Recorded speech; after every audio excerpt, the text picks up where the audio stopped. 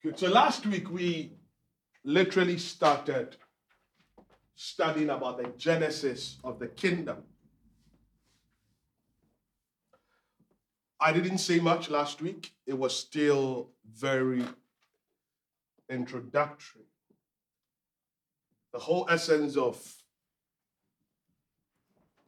what we are doing, the things we are learning, is because I want you to be in a place in your life that you understand why you are called to be a Christian and what God expects from you, not just because you go to church or you were born into it, but because you've got into the place of knowing. I remember saying last week that when you know, you don't need motivation. When you know the essence and the importance of something, you don't need somebody to motivate you.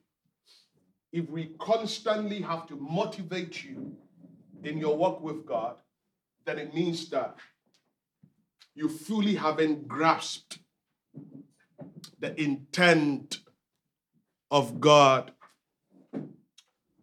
for your life. And that is why I feel that it's very, very important that we don't just preach to you, but we teach you. It's important. Education is very important. Education is very crucial to any agenda. And that is why no matter what agenda anybody tries to pass, the first place they try to roll it out is through schools, it's through education. Because when people eventually get hold of something and understanding come, they do these things effortlessly. And I strongly believe that God wants us to understand Him. He wants us to understand His will. You see, God has two dimensions to Himself. When you think of God, the God who is omnipotent, the God who is omnipresent, the God who is omniscient, He looks as a man that is very too far away because of the surpassing greatness. He looks like something that can never be reached. You know, the Bible talks about how His ways are higher than our ways and His thoughts are higher than our thoughts. And, you know, the Word of God is very interesting because if you read the book of Hebrews, the chapter number 12, the writer of Hebrew, we still don't know, but I strongly believe it's Paul. Paul is talking about the church, and he talks about the fact that you have not come to a mountain that cannot be touched. Why? Because in the times of Moses, you dare not touch that mountain. You will burn, you will die. And sometimes that's the impression we have of God. You know, He's too holy, He's too pure, He's too great, I can't touch Him. And that's true. That's God. But then there's a dimension of God that is called Abba. The dimension of God that is called Abba, at that point in time, He does not reveal Himself as God, He reveals Himself as a Father.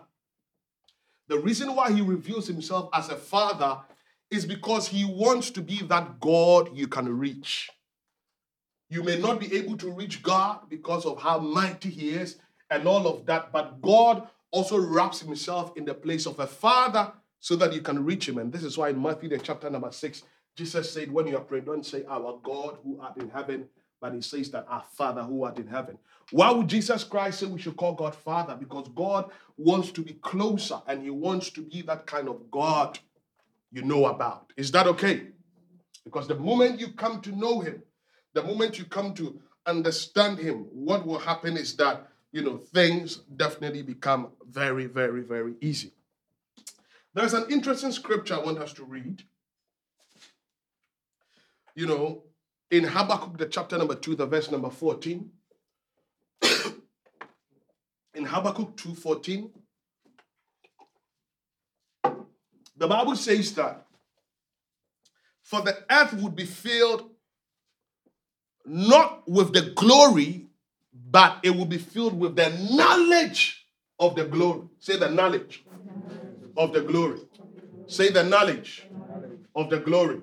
Say the earth will be filled with the knowledge of what? knowledge of the glory. What will the earth be filled with? What in particular would it be filled with? What? Knowledge. Not the glory. The knowledge. Habakkuk 2:14, the Bible says that the earth would be filled with the knowledge of the glory of God as the waters cover the sea. That means that the earth cannot be filled with the glory of God until the earth is first filled with the knowledge of his glory. Are you here? Are you here? Please listen carefully. It's important that you do. The Christian problem is not a power problem. It's a knowledge problem. Enoch asked me a question last night. Like, can we really do the kind of things Jesus Christ said we can? Is it possible? Can we hit that standard? Can we walk in that place where we are healing every sick and we are raising the dead? It is only possible if we have not the power, but the knowledge. The Bible says that the earth would be filled with the knowledge of the glory of God. It means that our problem is not a glory problem. Our problem is a knowledge problem.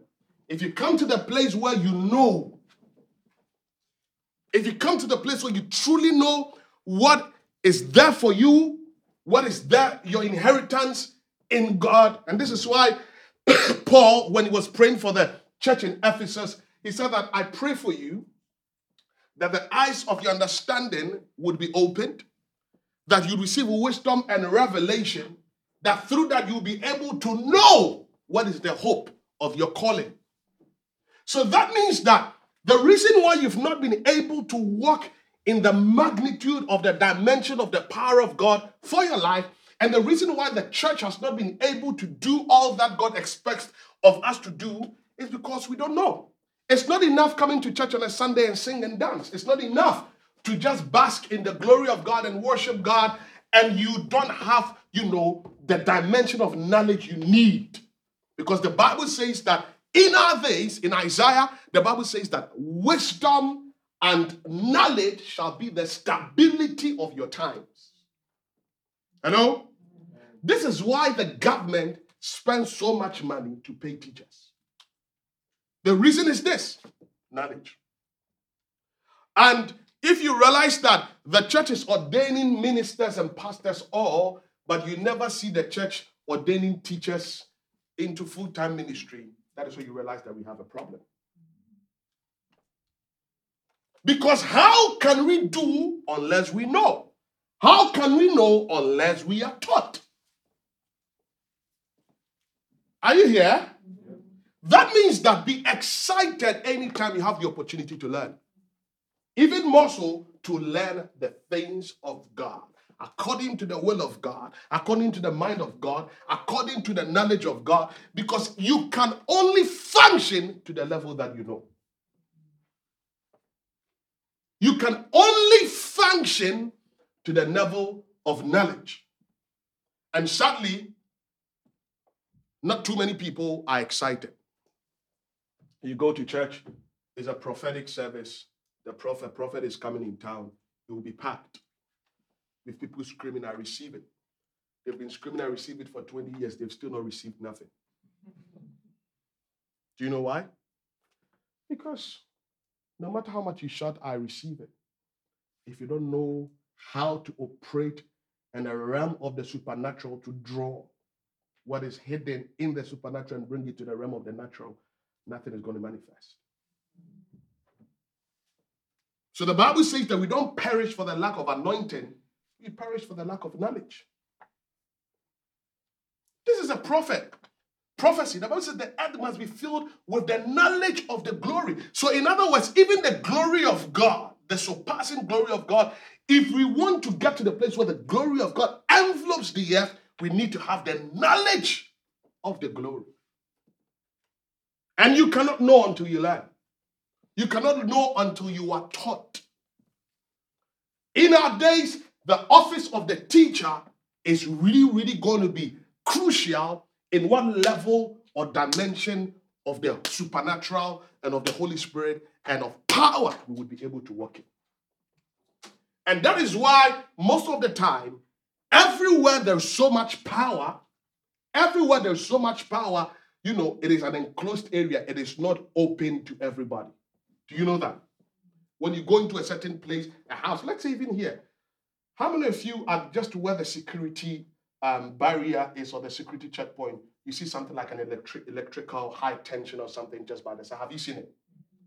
What is it enclosed in? It's enclosed in what? In a box, and it's locked. And most of the time they will tell you, do not open. That means that if you don't know or if you don't have the skill or the expertise to handle that power, if you go and open it, it will kill you. I tell you, there is so much power God is willing to release to the church. But when power is not handled according to knowledge, it has the capacity to kill. And that is why you don't just pray and say, God, give me anointing. Let the level of your hunger to learn be greater than the level of hunger you want for anointing. Because God is not going to bestow a greater anointing in the hands of an ignorant man or woman. Is that okay? Yeah? God is not going to, bestow a greater level of anointing into the hands of an ignorant man or woman. It means that if you desire to walk in a serious dimension of God's anointing, you have to also desire to be somebody who is willing to learn, not just any kind of wisdom, but the wisdom of God. Are we here? And that is why you are studying. How many of you want to really work with God? Let me see your hand. How many of you really want to be used by God? How many of you really want to walk by the power of God? Let me tell you, you don't attain this just by wishing. You just don't attain this by wishing. You obtain and attain this with a lot of hard work. And this includes you being in that place where you want to know and you want to grow. Is that okay? I tell you, you could be in church for 50 years and know nothing. You could be in church for 30 years and not know nothing. If you want to grow, there has to be a desire on yourself to grow, and it just don't have to be a desire. You have to be at the place where you are willing to invest in that. Is that okay? Yeah? Good. So last week, we started looking at the kingdom, the genesis of the kingdom. The whole point of us we just wanted to, York, do your job.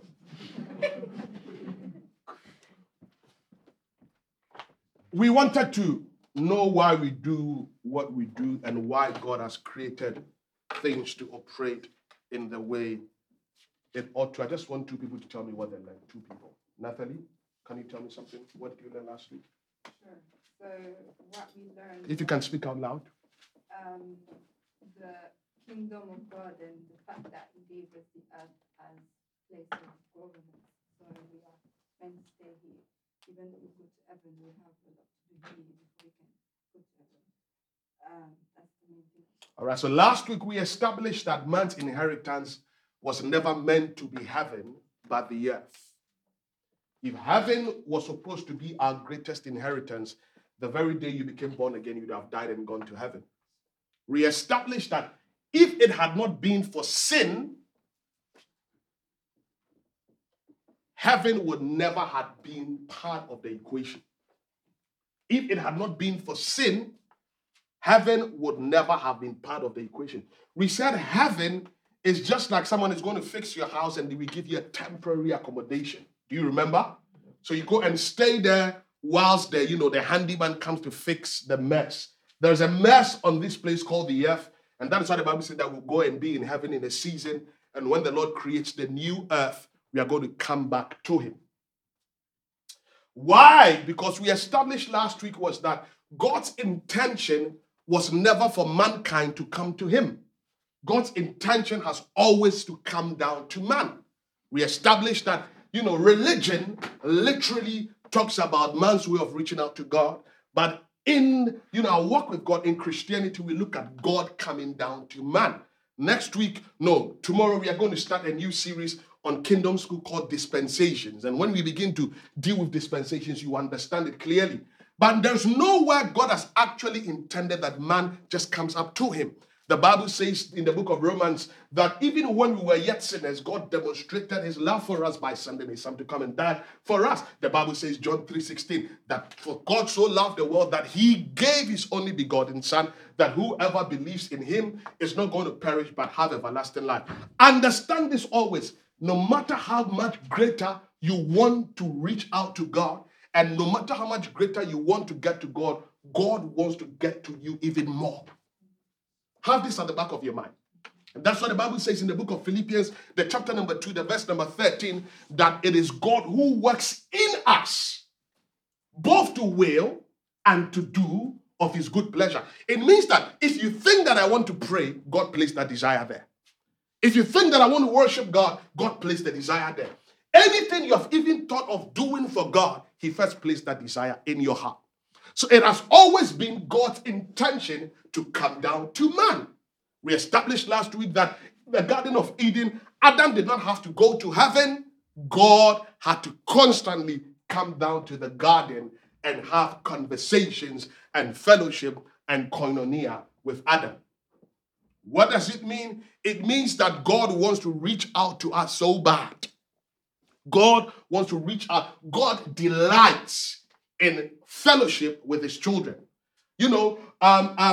Christianity is not you just striving to do hard. And that is why in places like, religions like Islam and things like that, people have to pray 5 times in a day, and they have to do a certain ablution, and they have to do rituals, and they have to wash themselves in a certain kind of way. In Judaism, it's the same thing. If you go to, Buddhist, there's a way you have to go and sleep at the shrine and shave your hair and things like that, because it's man's way of trying to do things to reach out to God. But God realized that no matter how much man tried, there was no way man could come to him. Do you know the reason why? Because his ways is so vast.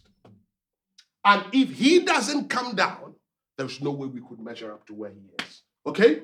So we established that, God always intends for us to, for man himself to come to man, and that the place called the earth is the place he has given unto man. Psalm 115, the verse number, is it 16? The Bible says that the heavens, even the heavens belongs to God, but the earth he has given to the sons of men. Is that all right? We established that. And we laid the foundations. We looked at why God will create a place called the earth. Because we said that if God intends, if God has created us in his image and he has created us in his likeness, then if God is a king, then we should also be able to rule as kings. And there cannot be 2 people on the same throne. So God, because he wanted you to understand what dominion is, he had to give you a place called the earth where you dominate. Last week we said that if we say that he's the King of Kings and he's the Lord of Lords, the King of Kings does not mean that God is in rivalry with other kings in the world, or God is in rivalry with other gods of the world. When we say that God is the King of Kings, he's the King of the kings. Who are the kings? It's you. He's the Lord of the Lords. Who are the Lords? It's us. It's not some demon somewhere that he's kings over them. He's the King of Kings. Why? Because we are all kings. According to the book of Revelation, the Bible says that he has made us kings and what? Priests. We understood that, as the saints or as the ecclesia, we have a priestly ministry. When we come to church, we do the priestly ministries. Because what? The priest offers sacrifice. So we come, we offer a sacrifice of praise, we sing, we worship, and we dance. But the thing that the church is missing out is a kingly assignment. This is where we are failing. And we cannot understand our kingly assignment until we come to understand the concept of the kingdom and the mandate of dominion. Do you know that even communion talks about kings and priests? Do you know that? That anytime you're just looking at communion, it's not just talking about redemption, but it's talking about your mandate as a king and as a priest. the first time communion was ever served in the Bible was about a certain priest called Melchizedek. Melchizedek, according to the book of Hebrews, was Jesus Christ himself. When he met Moses, after Moses had, Abraham has gone to battle and defeated the king of Sodom and all of those kind of places, he's coming and he meets Melchizedek. The Bible says that he has no beginning, he has no end, he has no father, he has no mother, and the Bible talks about how Melchizedek was Jesus Christ. It was that place that Abraham ever paid tithe for the first time. So that means that tithing existed before the law. Tithing was as a result of revelation. And that is why you cannot say that the Old Testament, and the law is a cake, so you wouldn't pay tithe. Because the first time tithing was introduced, it was not part of the law. It was by revelation. When Abraham meets Melchizedek, I think it's in Genesis, the chapter number 14. Check for me. But the first time that he meets Melchizedek, the Bible says that Melchizedek is Genesis 14. If you go home, go and read. When Abraham gives him a tithe of all his earnings, Melchizedek takes bread and he takes wine and he offers it to Abraham. We all know the one who gave us bread and wine. Who was he? Jesus Christ. When we go deeper, you understand that Jesus died before he came to die. I will go there. Okay? Now, the blood is offered by the priest. Bread is given by kings. It's the responsibility of priests to offer blood on the altar. It is the responsibility of kings to provide bread to the citizens. Provision of bread is not a responsibility of the priest. Sacrificing blood on the altar is not a responsibility of kings. Anytime you are accepting communion, remember that you also have a responsibility to fulfill not just your priestly mandate, but you also have to fulfill your kingly mandate. It's very, very important, because when God brought you to the earth, the first thing he told you was that you have dominion. You rule. So when you go into a territory, you dominate that territory. It's your mandate as a king, because it is kings that rules in provinces and territory. And that is why if all you do is come to church and all I teach you is to sing some good songs and have some great worship and dance and go home, and I don't teach you what it takes to dominate your city, dominate your nation, take territory, and rule with the mind of God, we failed. Because we've been called to be kings and priests. Now, today we are going to go a bit deeper. Today we are going to go a bit deeper. We are going to look at Eden. We are still taking things right from the beginning. We are going to look at Eden in the Bible. I told you people last week, if you read the book of Genesis, the chapter number 1, Genesis, the chapter number 2, Genesis, the chapter number 3, Genesis 1 to 3 sums up everything in the Bible. Genesis 1 to 3 sums up God's mind entirely. Everything you read from Genesis to Revelation is summed up in Genesis 1 to 3. In Eden,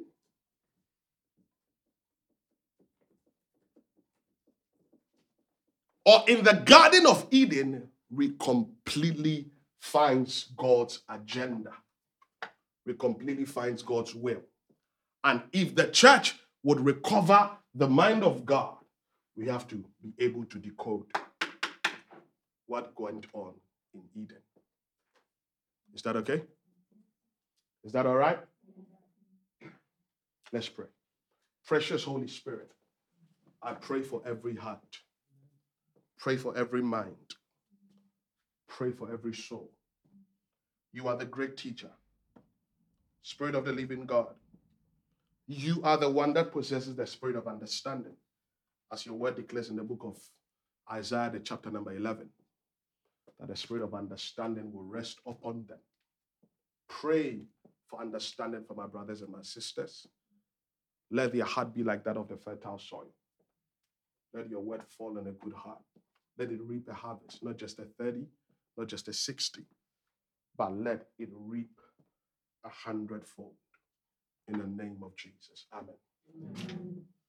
Eden is a beautiful place in the Bible.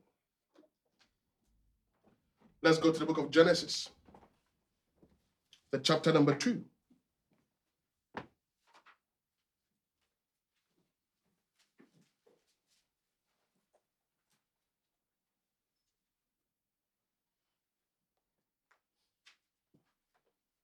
Are we there?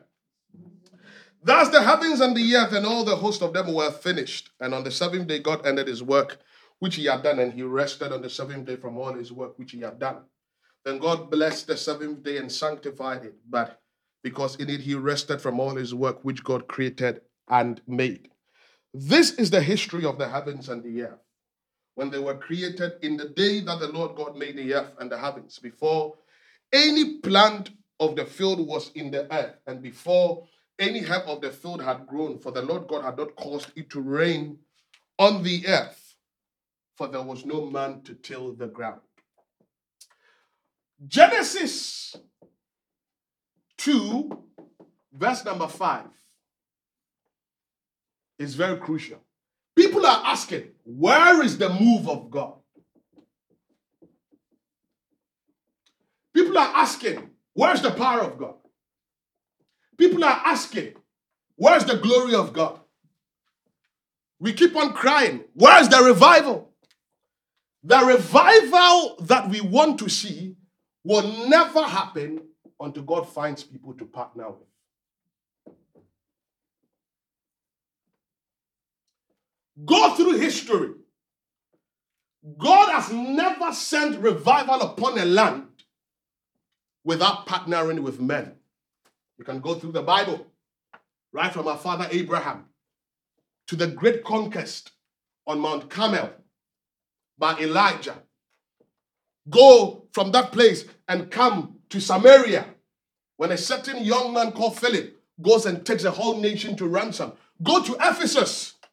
There was a certain man called Paul or Saul of Tarsus. Leave there, just come to, let's go beyond the Bible and let's come to Azusa. Let's come. There's a certain William Seymour. Let's even go beyond that. Let's come to the likes of the Catherine Kuhlman and the revival and the Welsh revival and all of these kind of things. God has never sent a revival by angels.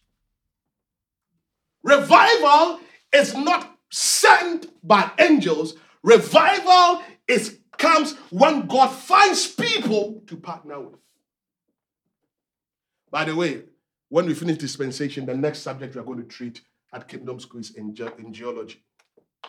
I'm going to teach you about angels, how they work and how we can effectively partner with them for the move of God. The reason why I'm going to teach this so bad is because we have to see the move of God in our days. Amen. You didn't say amen. Amen. I said we have to see the move of God in our days. Amen. But God does not send a move until he finds people to partner with. The word of God is saying in Genesis, the chapter number 2, the verse number 5, that this is the history of the heavens and the earth. And the Bible is telling us that before there was any shrub, before there was any tree, before there could be anything, the Bible says that God would cause nothing to happen. He will not cause rain. The Bible talks about how the latter rain is going to be greater than the former rain. The rain is talking about the glory of God. When the Bible says the latter rain is going to be greater than the former rain, it's talking about the glory of God. And the Lord promises us that the latter rain, it means that if the people in the old feel like they've seen the move of God, God is saying that the move I'm about to unleash onto the earth, they have never seen it before. But that move can never manifest until there are people that are willing to partner with God. And it doesn't have to be the whole world. It just has to be a few people who are ready. And that is why I tell you, stop waiting on somebody and get ready for yourself. Why? Because last week we established that God has given the sphere of the place called earth to humanity. if God has given the earth to humanity, God does nothing on earth without, the combination and the partnership of a man. We established last week that there is nowhere in Scripture that God had to fight the devil. We said last week that the opposite of God is not Satan. The opposite of black is white. The opposite of blue could be red. But God has no opposite. He's the beginning and the end. Satan is only a creation of God. And a creation cannot be opposite to its creator. I remember last week I told you about a man called Carl Benz. And I said Carl Benz from Mannheim in Germany is the man that manufactured the Mercedes-Benz car. You can never say that the opposite of Mercedes-Benz is Carl Benz. Angels are God's creation. Satan is an angel. He cannot be opposite to God. And that is why I told you that anytime Satan did anything in Scripture or he rebelled, it took another angel to deal with him in the name of Michael. But we established something very interesting. That, you see, when they were in heaven, anytime Satan would misbehave, Michael would discipline him. But the Bible talks about, on Mount Pisgah, when Moses dies, the Bible says that there's a contention between the body of Moses, between Michael and Lucifer. And the Bible says that for once, Michael could not defeat Lucifer by himself or overturn Lucifer by himself. Why? Because for the first time, they were not fighting in the heavens. They were fighting in the earth realm. And angels are not given authority to operate in the earth realm without the invitation of mankind. And that is why last week, when we were here on Wednesday, and when we lifted up that song, the angel of the Lord told me, he said, Randolph, you keep singing until the battle is done. And when it's done, I will tell you. And that's why we kept singing until I had a sign to say, it is finished, and I told you to stop. When you read the book of Daniel 10, a similar thing happened. If Daniel had not continued praying, the prince of Persia would have defeated that little angel. Are we here? Are you learning? The Bible says that God will not cause it to rain on the earth. The rain did not just represent, a physical rain, but, it was also symbolic of the glory. And the Bible says that God will not cause it to rain upon the earth because there was no man to till the ground. In other words, in order for God to, cause his glory to be revealed in this place called the earth, there has to be a partnership between God and man. And last week we said human beings or mankind is the only people who are legally allowed to operate both in the realms of the natural and the supernatural. Do you remember? Because we said that man is a combination of both natural and supernatural. When God created man, he formed him from the dust of the ground and he breathed his breath in him. So man is a combination of soil and spirit. That is why you could be on earth and operate in heaven. But angels are not combinations of soil and spirit. They are just, spirit. And that is why angels and demons need a body to operate. And that is why your auntie has allowed herself to be a witch so that demons will enter her.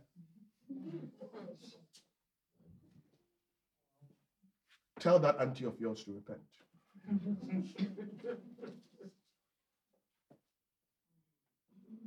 May you be a vessel that is willing to partner with God. Amen. If the earth does not see the move of God, God has not lied. We failed him. Yeah. And that's why some of us are not resting. I have every reason to be in bed. I've been terribly sick. But listen, we are going to labor hard until the glory. Yesterday I was on my bed throughout the whole night praying. And I was asking, Lord, send forth your revival. That was my prayer. That was my prayer. Lord, send it. Lord, send it. Lord, send it. Because I believe in the visions God has showed me. I believe that there will be a great move of God before the day of the Lord comes. And there has to be people that are constantly willing to partner with God. No rain came upon the earth because there was no man to till the ground. May you be a man or a woman that is willing to partner with God. Amen. I said, may you be a man or a woman that is willing to partner with God. Amen. The Bible says in the verse number 6, but a mist went up from the earth and watered the whole face of the ground. And the Lord God formed the man of the dust of the ground and breathed into his nostrils the breath of life. You know, just like York, clean it quickly. And just like I said, there's something that you can use to clean easily. This thing doesn't work, this particular thing. Yeah. So over here, the Bible talks about the composition of man. The Bible says that you were formed by the dust of the ground, and then you were formed by the breath of God. So we said last week that you are a combination of the natural and the supernatural. See, you are not trying to be a spirit. You see, listen. You should never try to be spiritual. As a matter of fact, it should be a gross error for not being spiritual. It's like you were born a woman and you're trying to be a woman. Imagine Tatiana comes and says, Pastor, I really want to be a woman. Pastor, I want to have breasts. Pastor, I want to have buttocks. Pastor, no. Listen. You don't try to be a woman. You are. Yeah. The problem is that many of us are trying to be spiritual. You don't try. You are. As a matter of fact, you are more of a spirit than physical. Your body is only a housing of the real you. And this is why, you see, there will be something grossly wrong if you don't connect to your spirit man.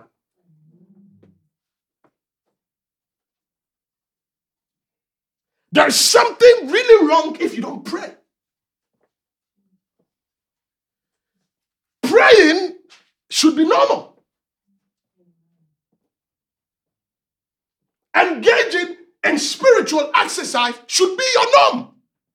Just like eating is normal for you. Now, the truth of the matter is that the spiritual controls the physical. God never intended for the physical to control the spiritual. This is why your life is messed up. Yeah. That is why you see the people who are into astral projection, they are into occultism, they are into all of this demonology. You know, now there's something coming up, high energy.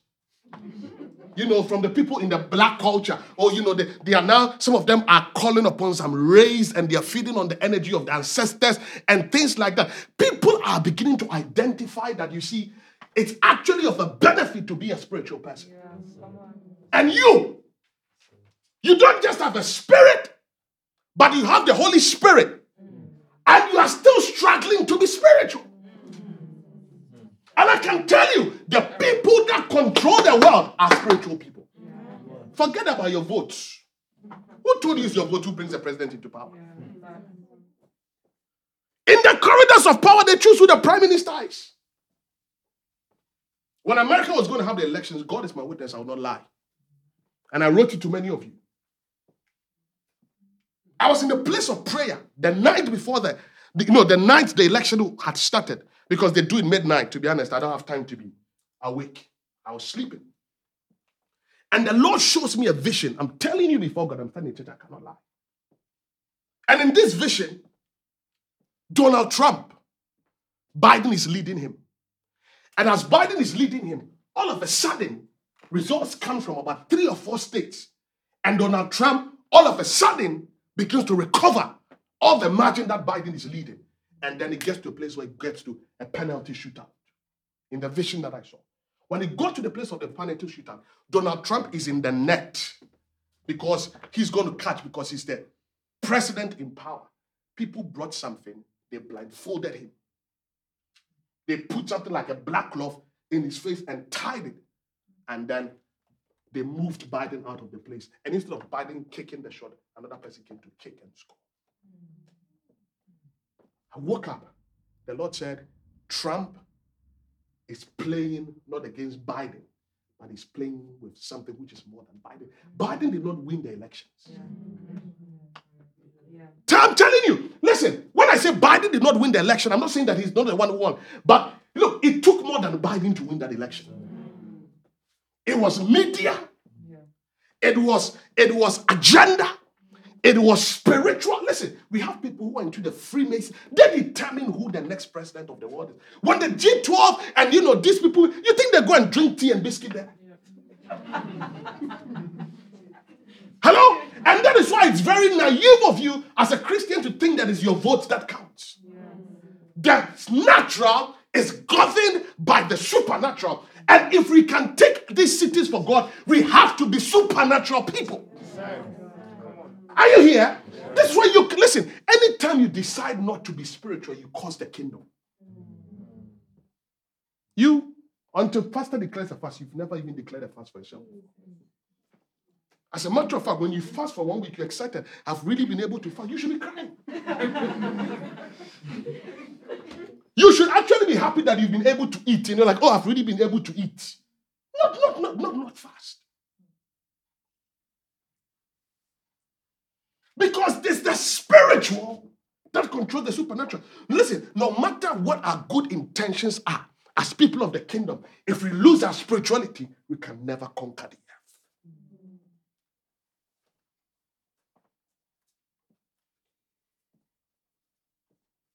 earth. Are we here? Are we learning? Let's continue. Verse number 8. Then God planted a garden eastward in Eden, and there he put a man whom he had formed.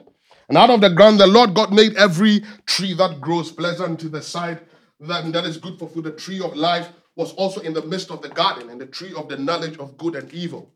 Now a river went out of Eden to water the garden, and from there, it parted and became 4 rivers.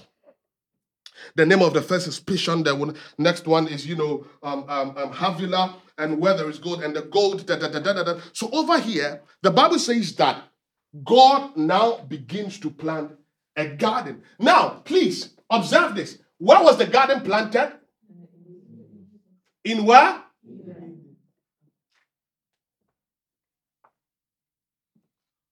God plants this garden, and the Bible says that God puts mankind in. Or God puts Adam in. God puts humanity in. So number one, over there we realize that God places Adam in his domain of rulership. God puts Adam in his domain of rulership. I'm going to teach you something very crucial. Eden, just by its name, means delight. Okay? The literal meaning of Eden is delight. It is what? Delight. Eden means what? Delight. It could also mean presence.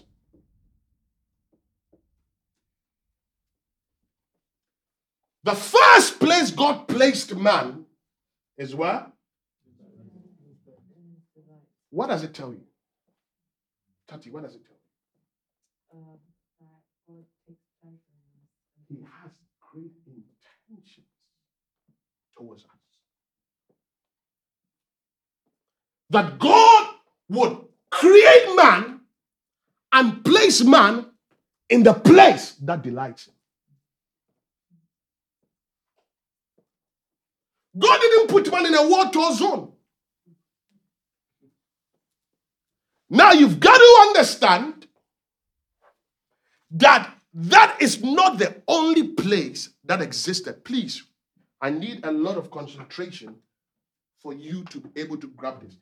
If that is the only place that existed, then God would have had nowhere to drive Adam and Eve out to go. Do you agree? Do you agree? That this is the garden. If God is driving Adam and Eve out, it means that he's driving them out to somewhere. Is it agreed? Because over here, when we go to the book of Genesis, the chapter number 3, the Bible says that when God drives Adam and Eve from the garden, he actually puts an angel who is carrying flames of fire at the entrance of the garden so that he will stop Adam and Eve from coming back in. So he drove them from the garden to a certain place.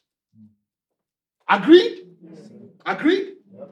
as at now, the very thing we've still not been able to recover spiritually is where Eden actually is. Do you know why we've not discovered where Eden is? Because the day we discover where Eden is, we'll discover where the tree of life is. If we discover where the tree of life is, the potential that we can go and eat it is high. If we are able to go and eat of the tree of life, it means sin will live forever.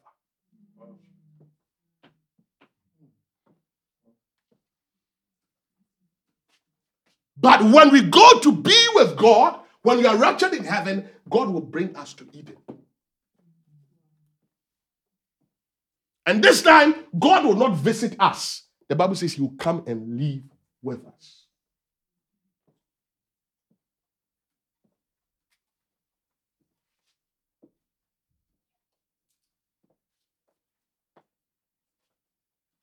This is Eden. When Adam and Eve sin, they are driven from Eden to another place. And an angel is placed to stop Adam and Eve from coming to the garden.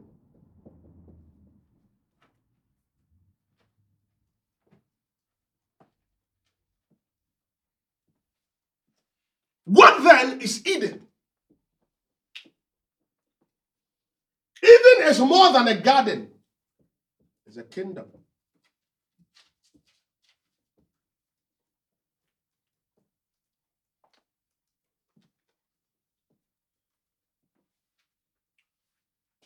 The essence of the sin of Adam and Eve was not that they will miss out heaven. And I'm telling you, be very careful about what you say in Adam and Eve, about Adam and Eve, because you might meet them in heaven. And they may really ask you some questions. Yo, you preacher man, what were you telling the people? Listen. You have no right to blame Eve. Yeah. Do you know why? Do you know why? Because even in your redeemed state, you still do the very thing Eve did. Yeah.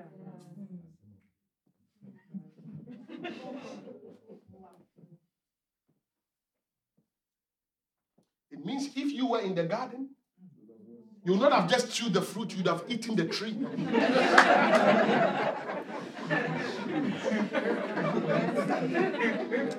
And then you ask the man, is there another tree to chew?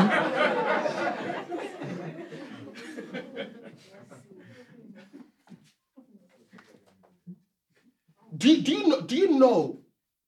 you know that even Eden and the tree represents tithing? Do you know that? Do you know that? Do you know that? Let me show you. The Lord said, in the garden, every tree you can eat it.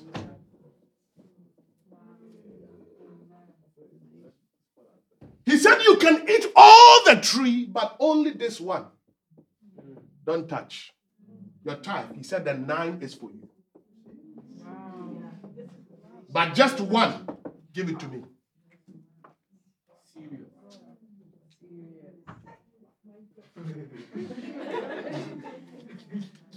God said, eat everything, but that just one particular tree, don't touch it.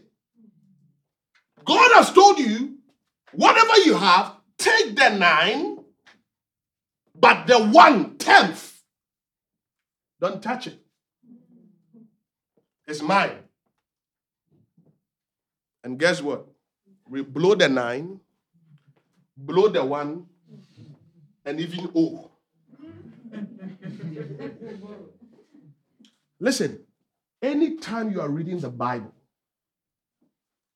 I've taught some of you who are in the mentorship school.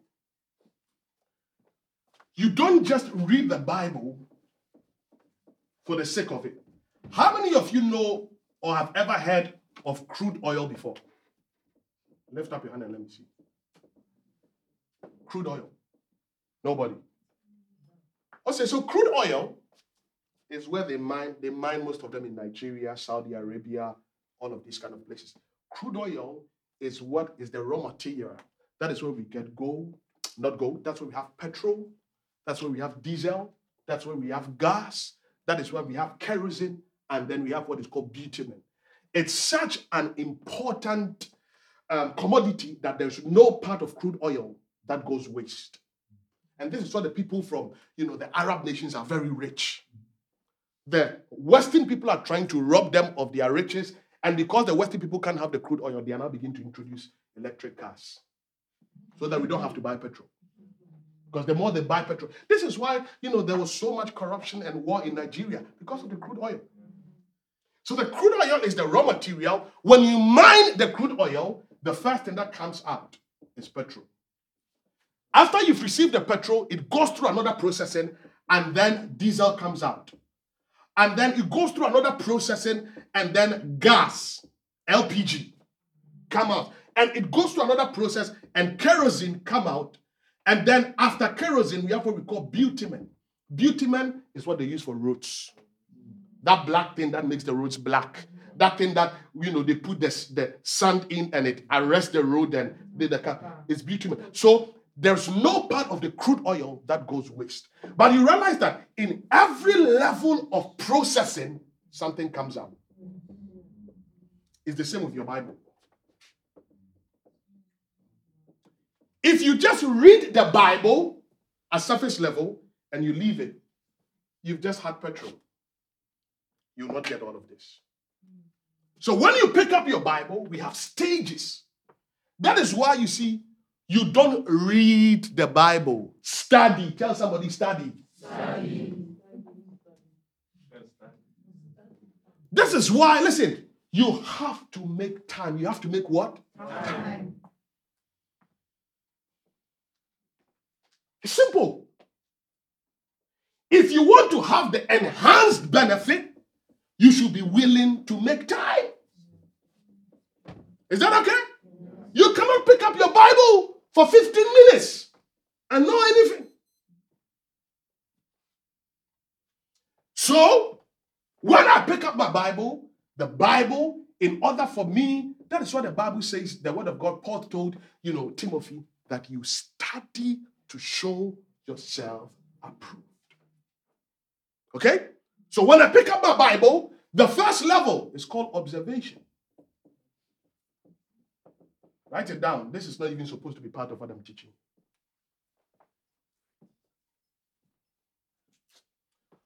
After observation, it goes through another phase. It's called interpretation. Then it goes to another level. It's called application. And then it comes to the final level called meditation. Until you achieve all of this level, you have not completely studied your Bible.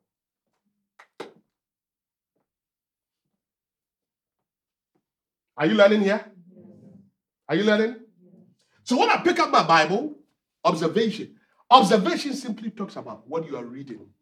What is the surface understanding? If it's David and Goliath, it's David and Goliath. So the brothers of David, the father of David sent David to go to the farm to give food to the brothers. And he went and the brother said, you are too known. What are you coming to do here? Don't you? That is observation. In observation, you just study the Bible in context. Because you need to know the story. Tomorrow, if somebody calls you and says, tell us the story, you should be able to tell us the story. But knowing the story does not mean that you have understanding of the story. Is that okay? You can know something, it does not mean you understand it. So you go beyond just knowing the story. And this is why people are tired of church, because we've gotten to a place all our deacons come and tell us a story. The very stories our Sunday school teachers taught us when we were 2 years old. You've told us enough about Abraham and Sarah. It's good. You now go to the place where it's called interpretation. The realm of interpretation is the place of understanding. This is where you spend time.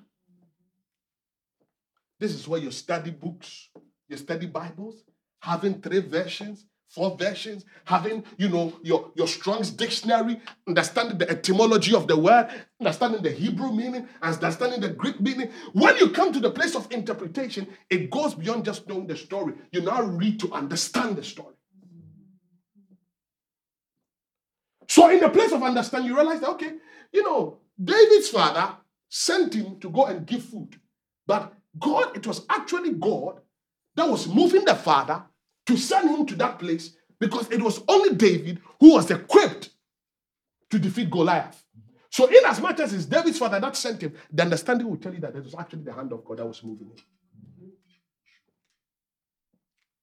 Over here, it needs intense studies. In the place of interpretation, you can sit on one text for about an hour. That is where the concordances come. It begins to connect scriptures to you. You click this chapter, it will take you to Hebrew. So in Genesis, the chapter number 14 is talking about a certain man called Melchizedek. And then when you click it will bring you to the book of Hebrews, the chapter number 7, and begins to talk about this Melchizedek, is the high priest. So this is the place where you spend time. Listen, you can crack here for 1 hour. That is why you need to make time for God. If you're not ready, don't pick the Bible. You have to set an appointment with God and keep it. But if you want to be a student of the word, at least 1 hour of your time. That is not a time for phones. That's not a time for friends. And that is why we usually do this early in the morning or late in the night.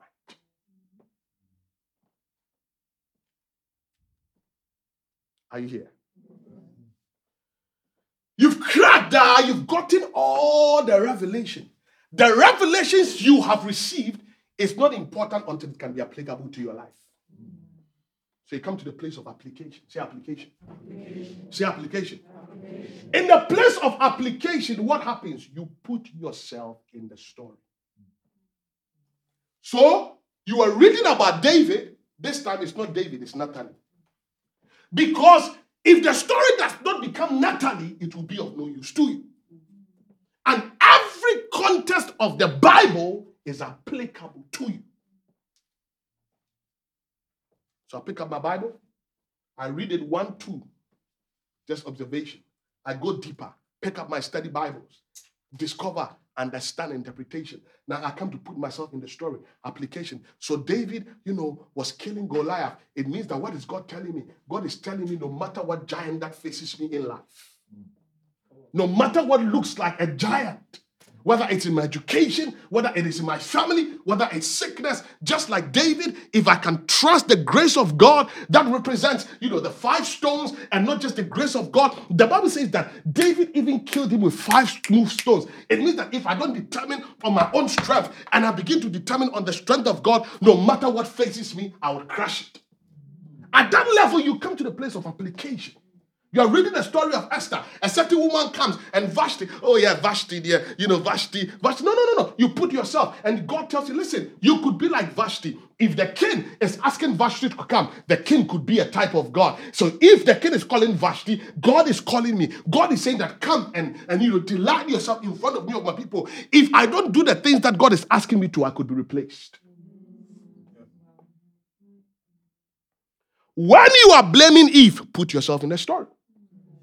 And think of the number of trees you've eaten.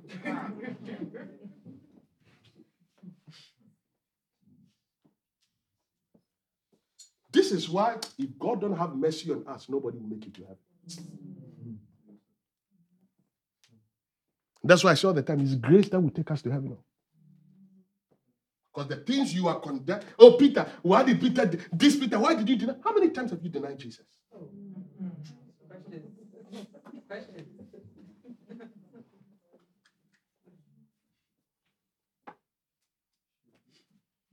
And after you've put in yourself in the Bible, in a place of application, the Bible says in Psalm 1, he meditates on the word day and night.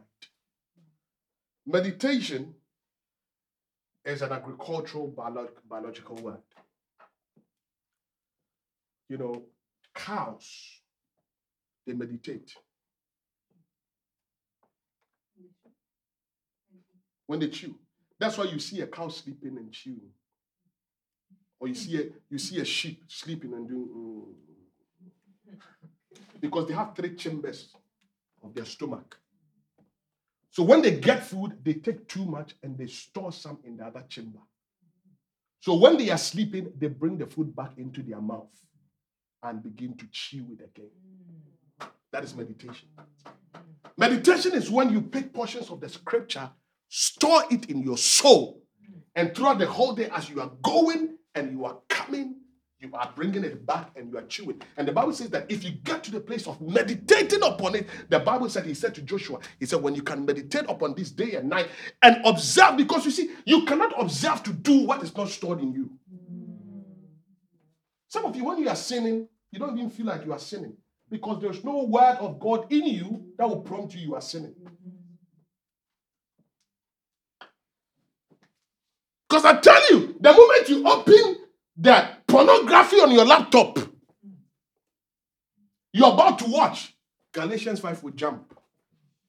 People who do these things will not inherit the kingdom. You close the laptop immediately.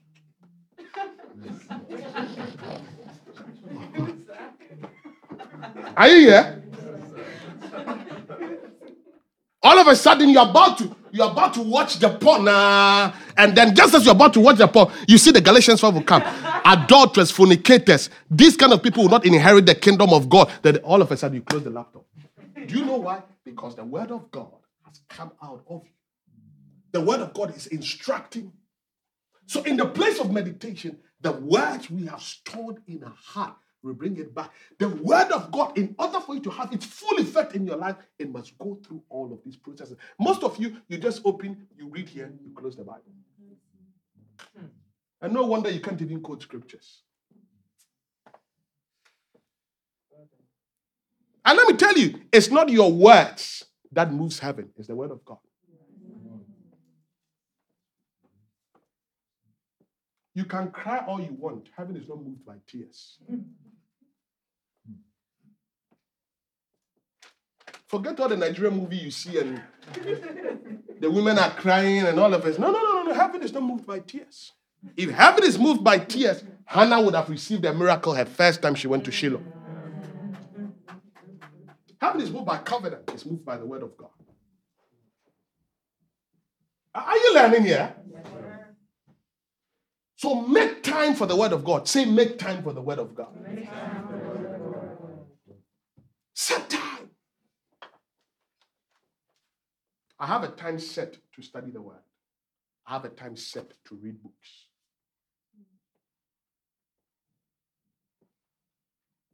If the time comes, I know I have an appointment. I leave. Because if you want to grow, you have to be intentional. Are we here? Let's go back to Eden. Any question at this point on what I've spoken about? Any question?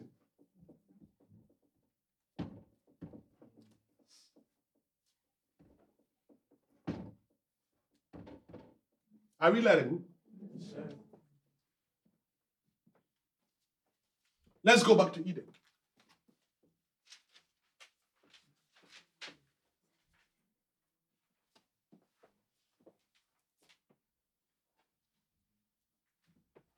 Again,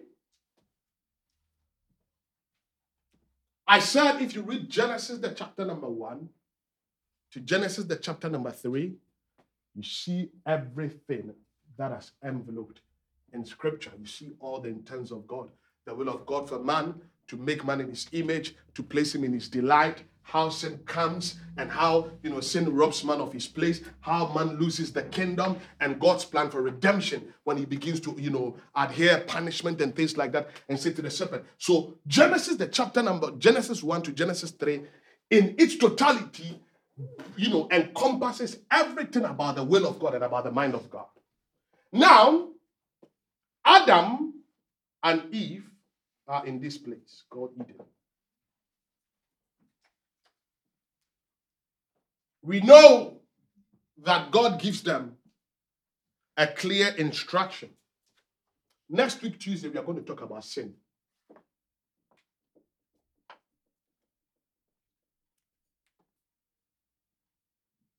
And that is a very interesting topic. How many of you know that even not praying is a sin? Lift up your hand. Or not praying could be a sin.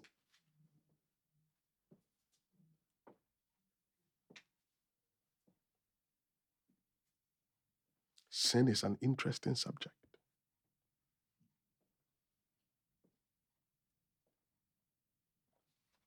The African Christian thinks that if you don't smoke, if you don't have sex, and you don't drink alcohol, you are pure.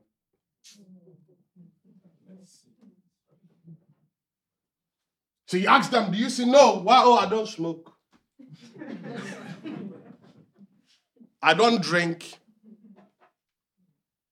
And I'm not fornicating.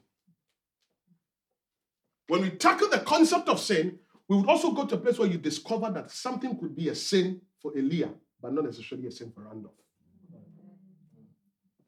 So you become careful by living your life according to what other people are doing. When people are fooling around you, I beg, don't fool with them. Because there's a certain kind of sin that is according to Revelation.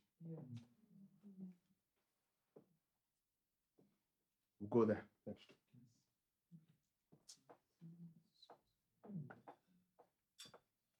Are you learning? Yes. Listen. The Bible says that you run your race that is set ahead of you. Don't look at Natalie. Don't look at Richie. Just focus on your race.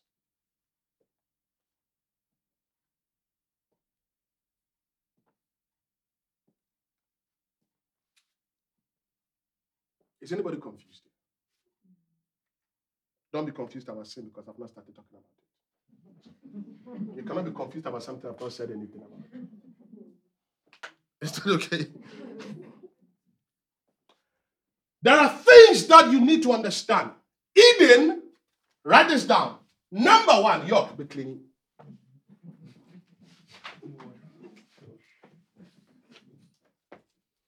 Both of them? Yeah, clean everything. I don't even know why I drew this. I'm so bad in drawing.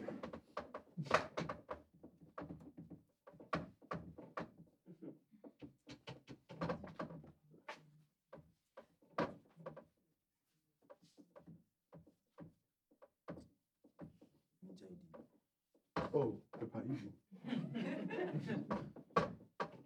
What is the time? 8:16. I promised my wife I'll close at 9 today. Write this down. Eden. Write the significance of Eden.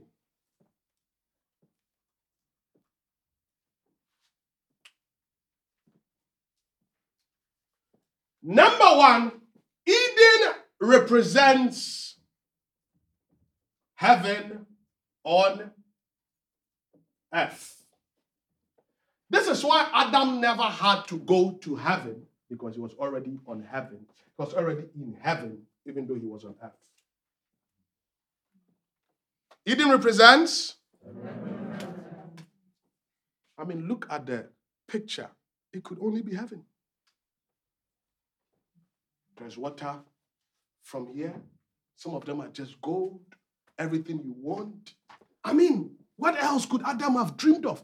The literal meaning of Eden is delight. Eden was heaven on earth. Why would God make Eden heaven on earth? Because God did not want Adam to desire anything in heaven. Oh, you didn't hear me. Eden itself was heaven on earth. Okay?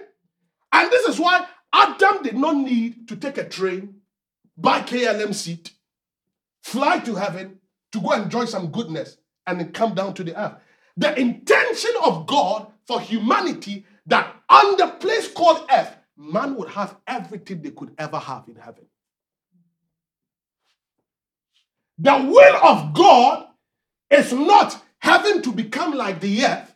The will of God is that the earth would become like heaven. And that is why when he says, when you pray that his will be done on earth as it is in heaven. God designed the earth to be like heaven.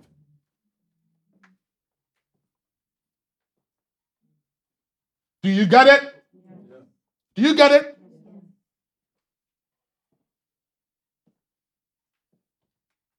God is a good God.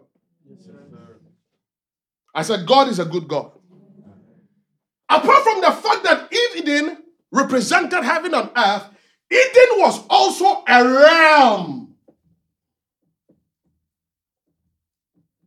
Eden was also a realm within the earth. It means that there is certainly something that existed apart from Eden. Is it clear? Is it clear? So Eden is a realm. Eden was a realm within the earth. Why so? Because if Eden was all that existed, then where did our God sack Adam and Eve to be? Understood? Because we understood that within Eden, there was a gate. Adam and Eve were kicked out of there, and an angel was placed. When they walked out of Eden, where did they go? Because they stepped into another realm, still within the earth. Is that clear?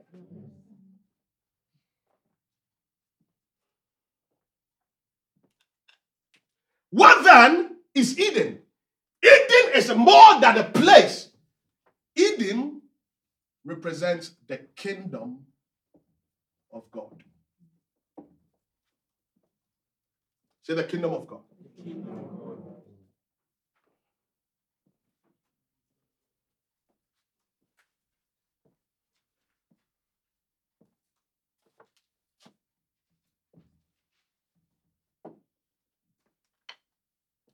There are two things that when you read the Bible, you come across mostly. The kingdom of God, the kingdom of heaven. This is very confusing. Many people get confused about it. What's the kingdom of God? What's the kingdom of heaven? Adam and Eve, in their sinning, they lost Eden. They did not lose heaven. Because heaven was not even theirs. How can you lose something you never had? Okay? Guys, listen. Heaven is great. Heaven is amazing. We would go to heaven. We would be in heaven. I will be in heaven. Amen. Me, Paul, Peter, James, John, we would chill in heaven. My orange juice, my biscuits, me and them walking on the street, 5th Avenue, West Annex, where my mansions are, downtown heaven, Abraham Street. If you turn the left, right corner, you see the Randolph Estate.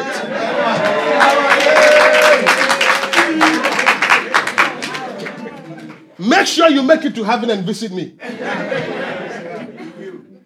Guys, listen. Why do you think we are going crazy? If there's nothing to inherit, we would have been sleeping. That's why the word of God says that your labor will not be in vain. Heaven is a great place we would go. But understand this. God never designed heaven for you in the first place. I told you last week, if there had never been sin, we would have never gone to heaven. Do you know why? Because everything we could have had in heaven, he gave it to us on earth. The only reason why we are going to heaven is this. Sin has corrupted the earth. So God will take us there, redesign the earth, and then we come back. So if the Christian says, this world is not my home, I'm just passing through. I have a better home somewhere beyond the blue, where the angels beckon me from heaven's open door, and I cannot feel at home in this world anymore. If you cannot feel at home here, you can't feel at home in heaven. This is the lie the devil has sold to the church. And this is why demons and principalities and witches have taken over the control of the earth. Because the Christian says that I want to go to heaven. I don't care about the earth.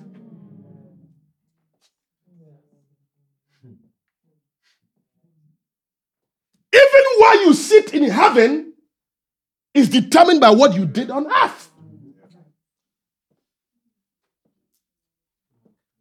The Bible says you focus on heaven, but you have to be relevant on earth. The Bible didn't say desire. He said, fix your eyes on things above. Fix your eyes. There's no way the Bible says that, He said, just fix your eyes there. In other words, look at how things are operated there. Let that be your motivation. I want to see how things are in operation in heaven so that I can duplicate it here on earth. Heaven is not a reason to be utterly useless. So you see certain women with scarf on their head. They don't do makeup. They don't wear wig.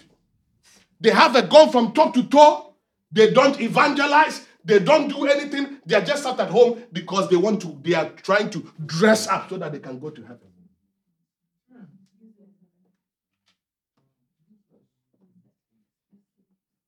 They are waste of sperm.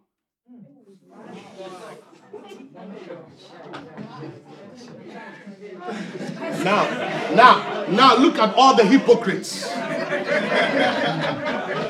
Look at the hypocrites. They had sperm. They're acting like they don't know what it is. Don't let me say things. Tell somebody, don't let pastor say things. Tell the person you know what pastor is talking about.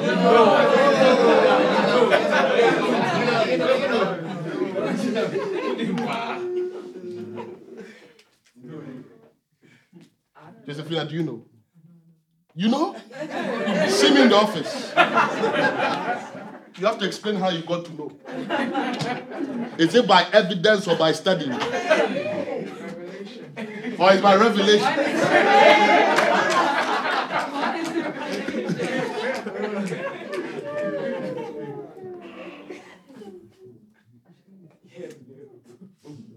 When Adam and Eve sinned, God drove them out of the garden. But when they left the garden, they still functioned. They built a city, had children, lived their life. What then did they lose? They lost the garden. What then did they really lose? They lost the kingdom.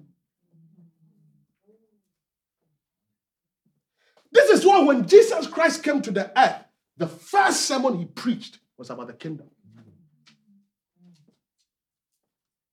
Jesus said, repent, for the kingdom you lost is at hand, is here. Hello? Aye. Let me tell you an interesting thing. When Adam and Eve sinned in the garden, when the Lord drove them out of the garden, the Bible says that he placed cherubims, angels that are holding flames of fire at the entrance of the door to stop them from coming. When we go to sin next week, I will explain deeper in that dimension. So that means that they could not enter. At that point in time, grace ended. Grace was substituted by works. That means that right from the Garden of Eden, man had to now work up his way to God. Never, you see, heaven and hell had no door locking the two. Listen to what I'm saying. In the garden, there was no door locking heaven and hell. Not hell. Heaven and the garden or the earth.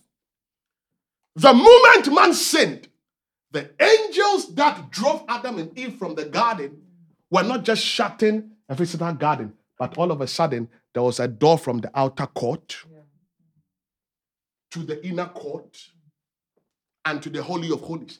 Because the Ark of the Covenant, which represents the presence of God, was at the Holy of Holies. And all of a sudden, God says that not everybody could enter. Even the priest could come there only once the whole year. Please listen to what I'm trying to say. I'm trying to show you something.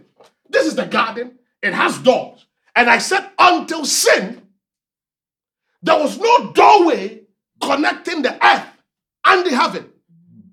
It was a portal. Just like Jacob said, there was a ladder. There was a free flow. Angels ascend and they descend. When man lost, or when man sinned, all of a sudden, the doors which connected the portal were closed. So that means that now, in order for man to encounter God, at first is grace. Grace means that, listen, it's not any hard work. It's done for you. Disobedience says you want to take the right into your own hands. What I'm giving you for free, you're going to work for it.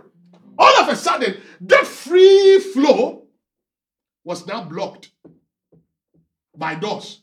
So this outer court, this inner court, this is Holy of Holies, and this is what the Ark of the Covenant, the presence of God. It means that the presence of God became far from man.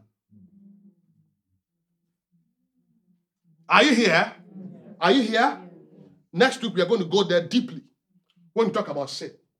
So now, if you want to go see God, fasting 5 times a day, not brushing my teeth, acting holy for 1 month, sacrificing goats and bulls to bring you to here. And then you try, and then you're going there, and then you're going there. So now, man lost the kingdom because he lost Eden. Are we here? Is it clear? Is it clear? When Jesus Christ died, the first thing he does, no? He removes the veil. Do you know what the veil is? It's the gate. Do you know which gate? The one that was closed in Eden.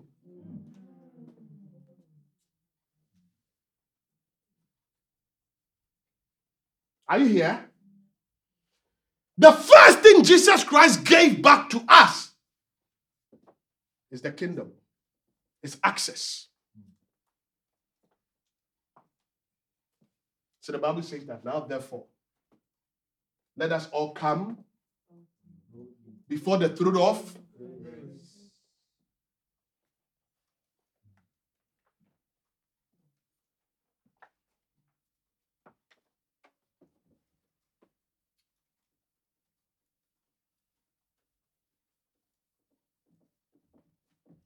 Eden represents the kingdom of God. I said when you read the Bible, there are 2 things you will always come in contact with. Kingdom of God, kingdom of heaven.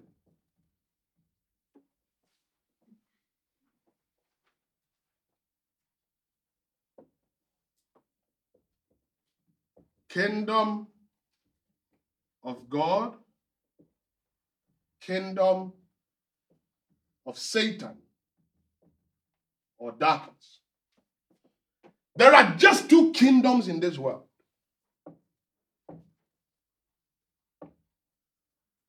There is no neutral kingdom. Say there's no neutral kingdom. Say you are either in the kingdom of God or you're in the kingdom of darkness. Say you're either for God or for Satan. There is no neutrality. Write it down. There is no neutrality when it comes to kingdom. Okay? So, it depends on where you operate. And where you operate is based on your decisions, your choice, whether you've decided to accept God's free gift to mankind or not. It's not about how good you are. It's either you've accepted the Son or rejected him. And this is why it should pain us that very good friends of ours who are great humanly, how they are great humanly, we have to really pray that they would just get to the place where they accept the free gift of God. And that is why you see, if you have a friend you love, and you don't have the opportunity to tell them about the Christ, you are costing them greatly. Cornelius was a great man. He was a giver. But the Lord said, send men to Joppa and find a man called Peter who will come and tell you how both you and your entire household will be saved. Listen, you've got to be born again.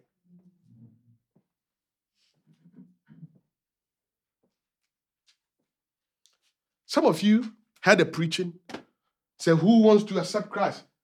You went there and you were born again. And you didn't even understand what you were being born again into. So we have born again Christians that don't know why they've been born again. We are going to go there. There are only two kingdoms. It's either the kingdom of God or the kingdom of darkness. The reason is that you either have a choice to be for God or Satan. When we talk about the kingdom of God, like I said, there are two realms in that dimension. We have the kingdom of God and the kingdom of heaven. These two means the same thing, but yet it is very different.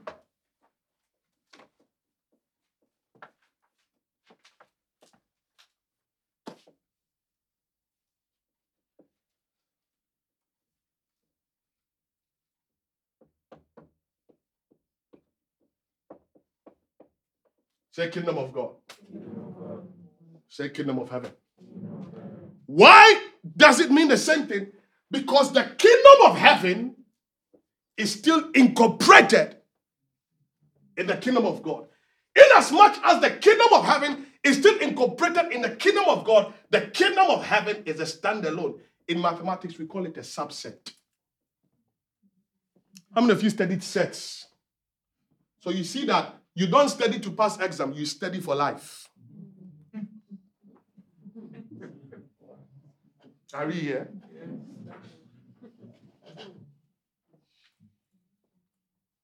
Some of you just studied for the exam. 2 days to the exam. You chew it, you pour it, you forget.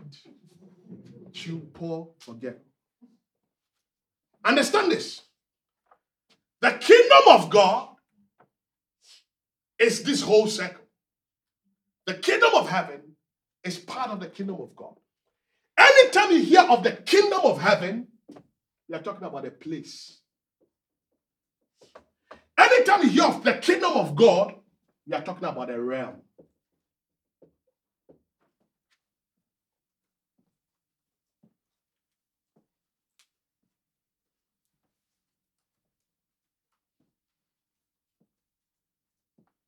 Who is confused?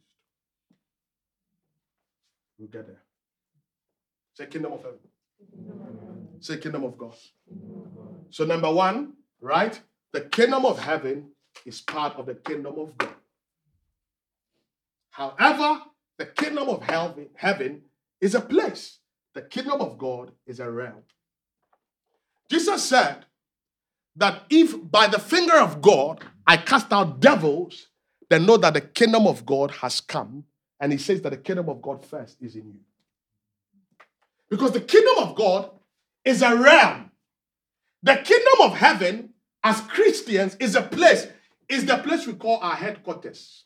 Say headquarters.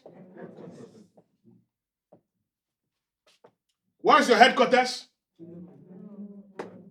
Where? Is your?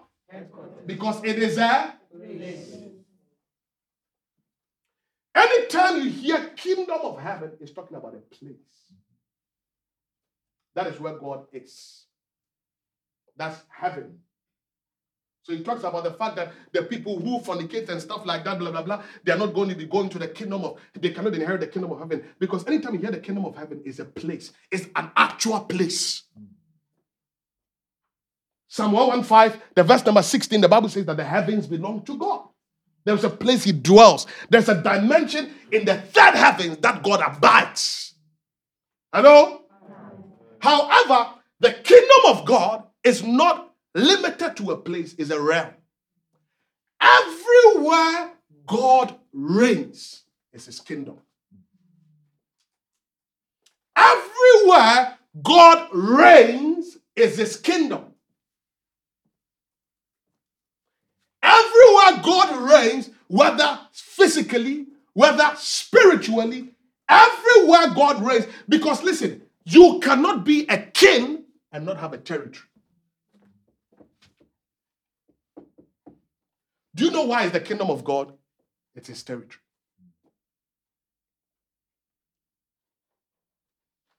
You cannot call yourself a king without a territory. So what it means is this. If you surrender your life to God, where is he reigning? No? Where is he reigning? In your heart is your life. So at that point in time, you as a person, you are the kingdom of God. Why?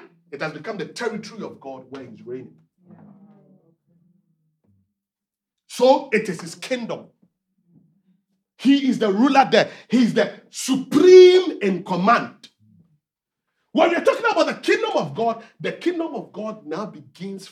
Oh, the kingdom of God does not begin from a place. It begins from the heart of man. And the kingdom of God transcends the heart of man. And if these men have understanding, it goes beyond their heart and it begins to manifest in physical territories. Yeah. Hello? Right. So, as we are here, where are we? Where is this place? And it is there. It's the kingdom of God. Why is it the kingdom of God? Because as we are here, who is reigning? God. When we live here, it's not the kingdom of God. It's a building.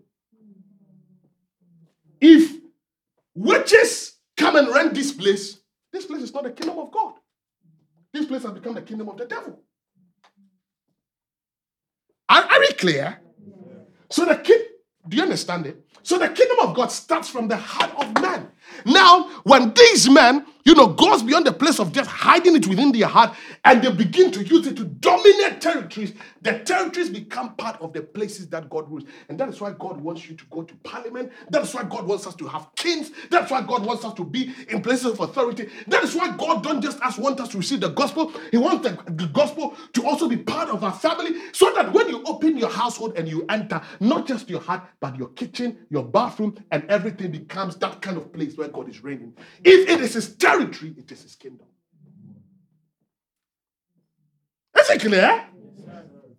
So the kingdom of God is is what? It means that it is every territory where God reigns is the kingdom of what? God. Do you know why the kingdom of heaven is part of the kingdom of God? Because he reigns there as well. Is it clear? So when we say thy kingdom come, thy will be done on earth as it is in heaven. God does not just want to rule in your heart. God wants to rule the earth. Yes. It means that the kingdom of heaven still has more power than the kingdom of God. No. The kingdom of heaven is part of the kingdom of God. Why do you think why do you assume it has more power? I want to understand your logic. Resided fully. Huh? It resides in the fully, because in us there is a little bit of God in all of us. In the kingdom of heaven, it's there like in God's power is not dependent on who it's resting. God is all powerful by himself. Yeah? It's God all by himself. The only difference is that the kingdom of heaven is actually a location. The kingdom of God is a realm. The kingdom of heaven is part of the kingdom of God. Let me give you an example. Where are you from? Not your where are you from? France? French passport? Okay. So France. Do you know the French embassy here is part of France? Do you know that land is part of France? Do you know it does not belong to the UK government? That is why when the UK police is chasing you, if I go and steal and I run and I enter the French embassy, the UK police cannot come and get me there. Unless the people in the embassy push me out. Do you know why? Because the moment the UK police enter that embassy, they've gone beyond their border. They've encroached another person's territory. Because that place, even though it is on UK, it is France. Okay? So, the UK embassy, it does not matter how much small it is. It is not less in any. The French embassy here, no matter how much, if it's just one room, the size does not matter. The powers that are existent there is the same power that is existent in France. Okay? What it means is that if we come and understand and become the people of the kingdom, and we understand the concept of kingdom, and we understand, all that is available to us in the kingdom, we have the capacity to be so much of a force to reckon with that we can replicate what is happening here on earth. Did you hear the story of that American, ambassador in the UK who knocked somebody off with a car, killed her, and the police couldn't arrest her? Have you heard it? Oh, it was a trending story last year. Who heard it? Yeah. An ambassador from America hit someone with a car here. The police couldn't arrest her. She picked up a flight and went back to America. And now, the girl's parents have taken plane, have gone to America, and petitioned the president to release that person for arrest. Do you know why the UK people couldn't touch the ambassador? Because an ambassador has unlimited powers. There are certain privileges that comes with an ambassador, that even when they breach the law of the land, the people of the land don't have the responsibility to try the ambassador unless the city and land which the ambassador is coming from releases him. Can you imagine what it means to be an ambassador of the kingdom of God? But you see, when the enemy knows you are ignorant of the law, if the enemy knows you are ignorant of who you truly are, he has a right to abuse you and bully you and kill you. And that's why the Bible says that we don't perish for the lack of anointing, we perish for the lack of knowledge. So don't just go about and say, I'm an ambassador of the kingdom. No, do you know what it means to be an ambassador? Do you know what it means to be a man? Or listen. When you are going up and down, there are angels walking next to you. Never feel you alone. Listen, if you were really alone, the enemy would have. Listen, if you were really alone, look, some of us will be dead by now. Listen, there are some of us, if God decides to release his angels from us for a second, the devil would. You think the enemy is happy with me? You think the enemy is actually happy you are here teaching you the truth? Do you know what it means? But why? Why can't the enemy touch us? Because we know that they that are with us are more than those that are against us. I know who I am. I know whom I belong to. I know what is available to me. That's why the Bible says that when the enemy comes in like a flood, the Spirit of the Lord will lift up a standard against him. There is nowhere we walk, we are lonely. Because you know what? Every ambassador is granted protection. Listen, don't just talk about the fact that you are an ambassador of a kingdom for hype. Understand what it comes with an ambassador.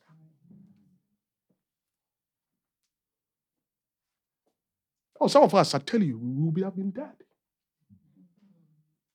I remember there was a day I went to preach from Germany to Belgium. I mean, for 4 or 5 years, I've driven on this road. I know the road by heart. All of a sudden, I get to a place and I get lost. The GPS will navigate itself. I would go through some mountains and come through the same place.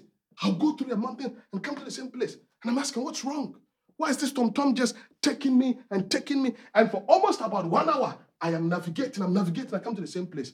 Immediately, the Holy Spirit drops and he says, son, the road is clear, now go. He said there was an accident set ahead of you. He said there was an accident awaiting for you, and I had to delay you. Now the road is clear, you can go.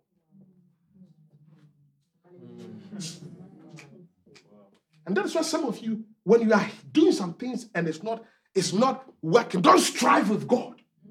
Some of you like striving with God. You lost the trend for some reason. You begin to scream. Do you know what you've been delivered from?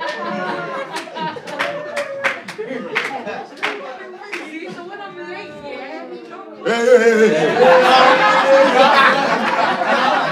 Slap you. Look at the lazy people. Continue to be late. You'll be late for heaven.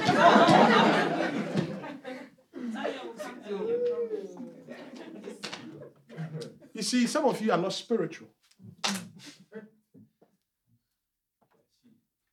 Listen, the most greatest privilege in life is to be part of this kingdom. And he says that, he said, what? Matthew 6:33 said that what should be your priority? What? Because all that you ever need in your life is in the kingdom.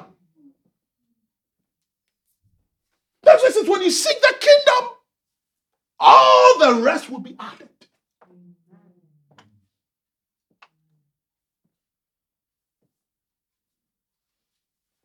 Jesus Christ did not come to restore heaven to us.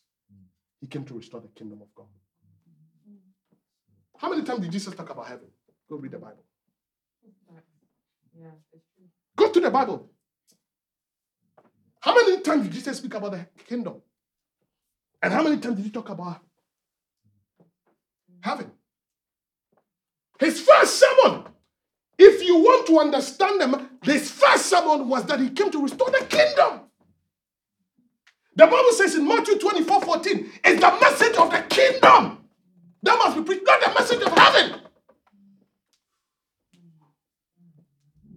Somebody said, why don't you preach about hell? Why don't you preach about heaven? Because the message of heaven and hell are part, is in the kingdom. It's not a message that stands by itself. If I just teach you how you make it to heaven, and I don't teach you how to walk in your calling, you would get to heaven and be disappointed. The objective is not to go to heaven. The objective is to go to heaven well.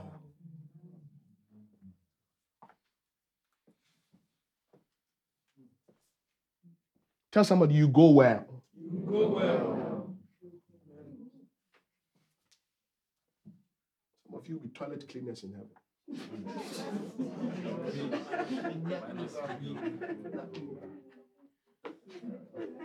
When I've used the WC, I'll see you cleaning that. I said, Tatiana!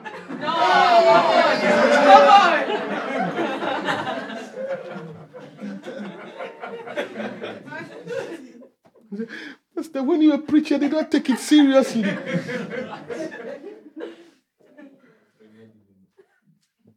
Tell somebody, go to heaven well.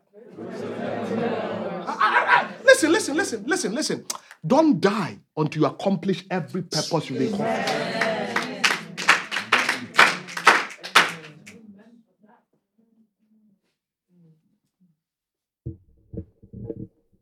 Are you learning here? Say the kingdom of God.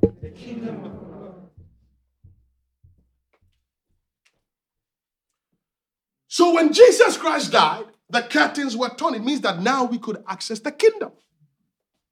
But because the kingdom is available, and because by nature we are born sinful, you cannot access the kingdom until you are born again. This is why when we come and say, come and lift up your hand and say, today I accept Jesus.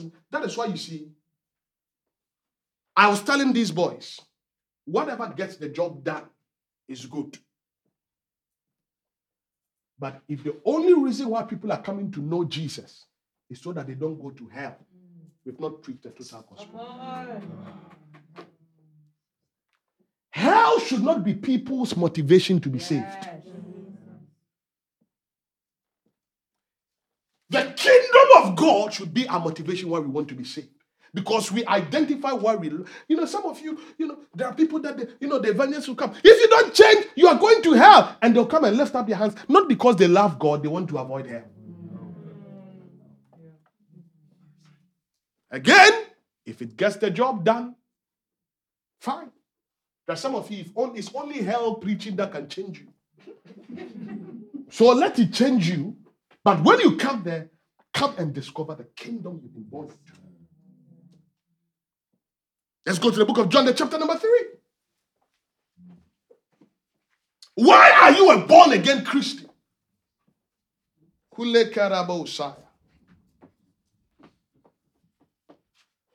Are you learning here at all?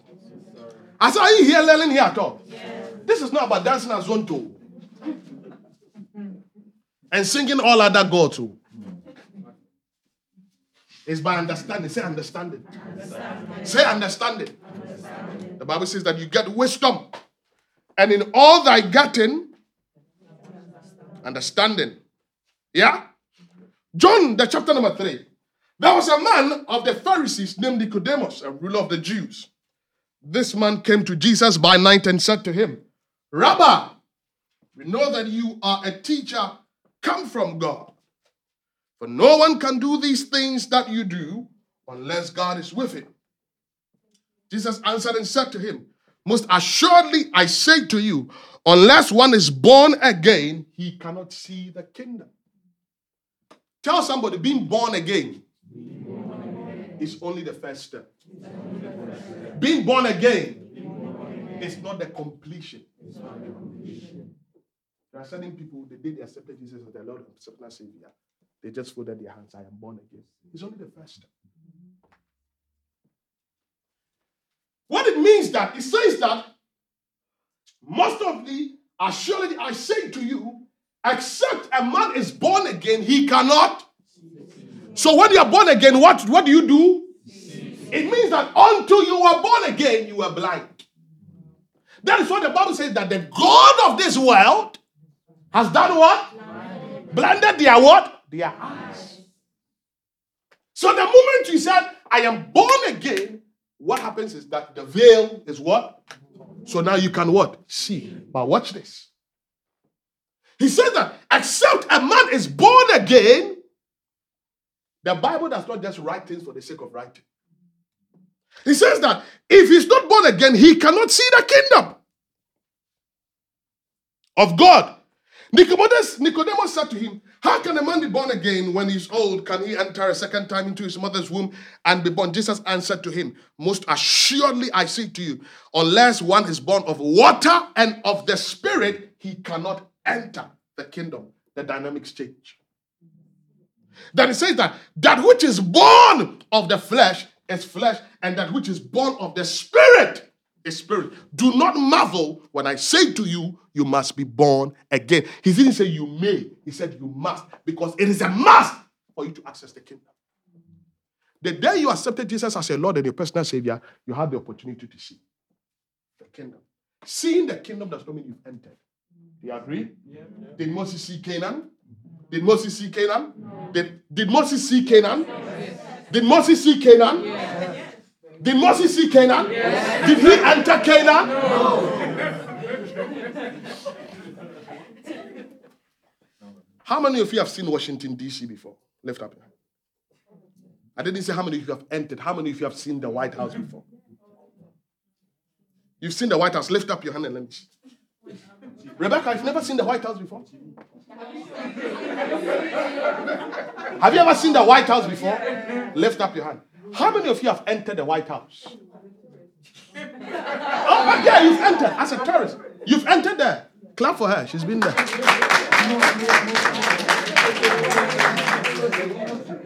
So it means there's a difference between and there's a difference between.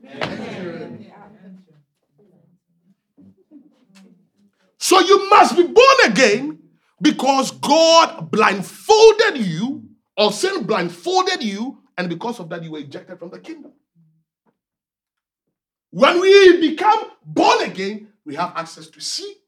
And then when we are born of water and the Spirit, we have the capacity to enter.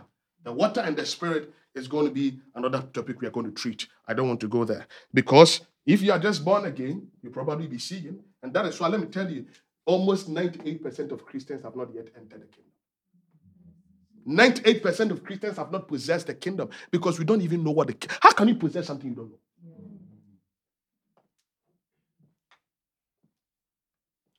Jesus said that little children, it delights the Father to give you the kingdom. Hello? Do you see why it's very important that we preach the kingdom of God? It's the totality of our existence.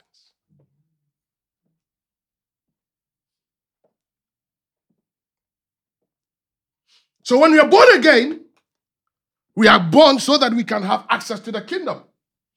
Like I said, the first sermon of Jesus was to restore the kingdom. In fact, it was to restore the grace of God. Is that okay? Is that okay? Is that all right?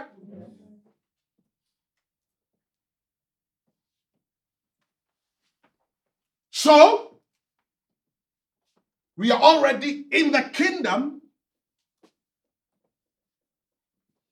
On the day of judgment, when it's all said and done, we would enter the kingdom of where?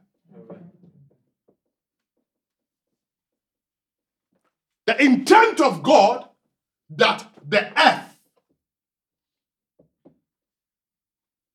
becomes like the kingdom of where? Heaven. Because if we allow God to rule through us, we will bring the kingdom not just from our hearts into the realm of the place called where? The earth. And what it means is that God would reign upon where? If you want God to reign upon the earth, let him reign through you. And that is why we must save more people into the kingdom. Because the more people we have, the more we are able to govern the earth with the kingdom or the principles of the kingdom. Is that okay? There's a clear difference between the earth and the world. The earth and the world are not the same things.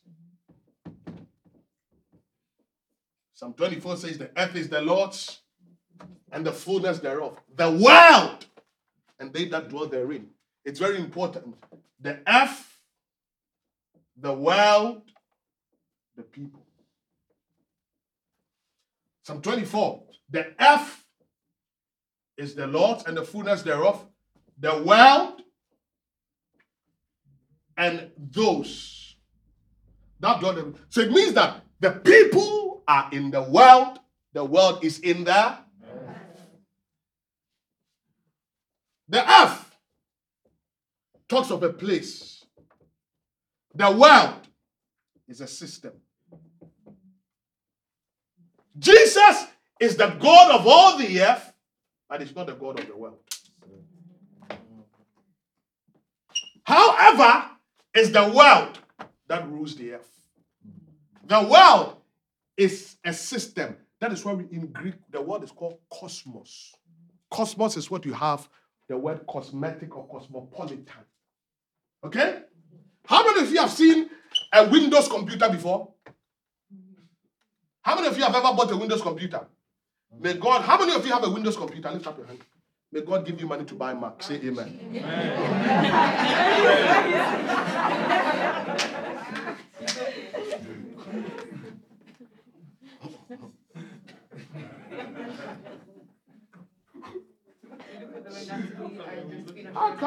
Natalie, lift it up. Let me see you. Jesus. Lift it up and let me see. Lift it up. See this thing. Natalie, lift it. This is grace. This is hard work. Fina, lift it. Let me see. See grace. See grace. It's grace. By grace you are saved. Let me see this. One more.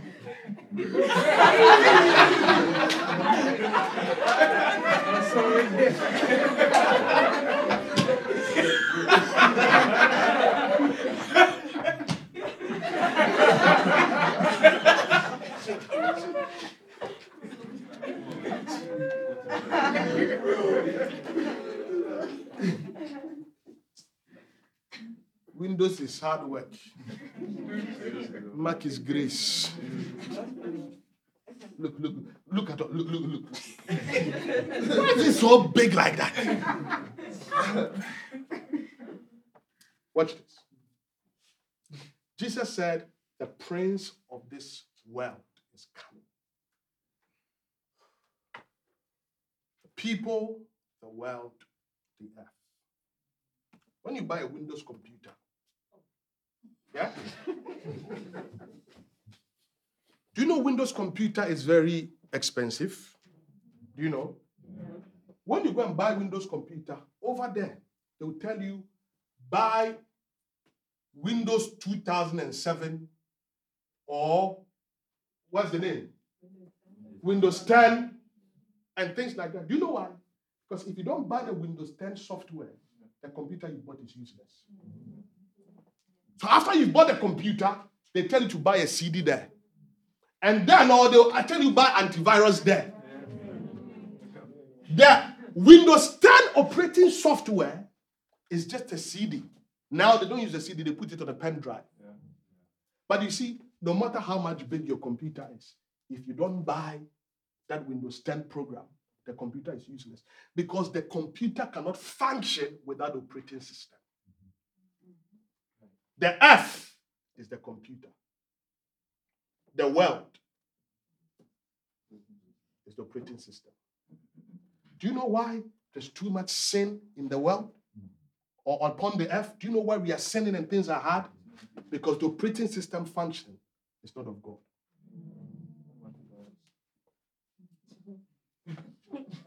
So over here, even when they want to advertise water, they have to bring a woman who is naked. You see a woman with her nipples pointing like a python.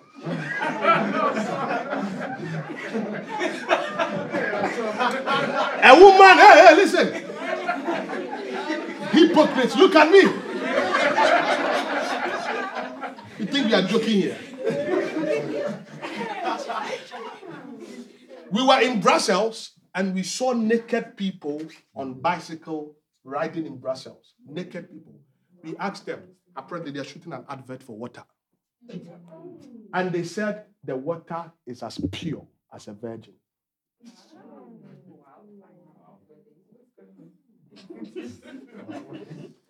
If you live in a place where everything is sold by nudity, God is not reigning there. The operating system is wrong. This is why the Lord said, when you pray, ask the Father that his will be done on earth as it is in heaven. The kingdom of God is an operating system. So in other words, if the earth would function correctly, we have to be the people in the place of decision making so that we can introduce a new operating system that is God inspired and not Satan inspired. So when we come to the place of authority, the decisions, the systems that we build is a system that is built on the word of what? God.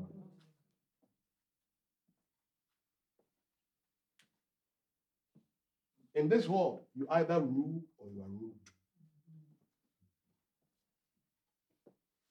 This is why there's so much mess. Because the operating system is not God inspired. And which people create the system? People who have either surrendered themselves to God or Satan.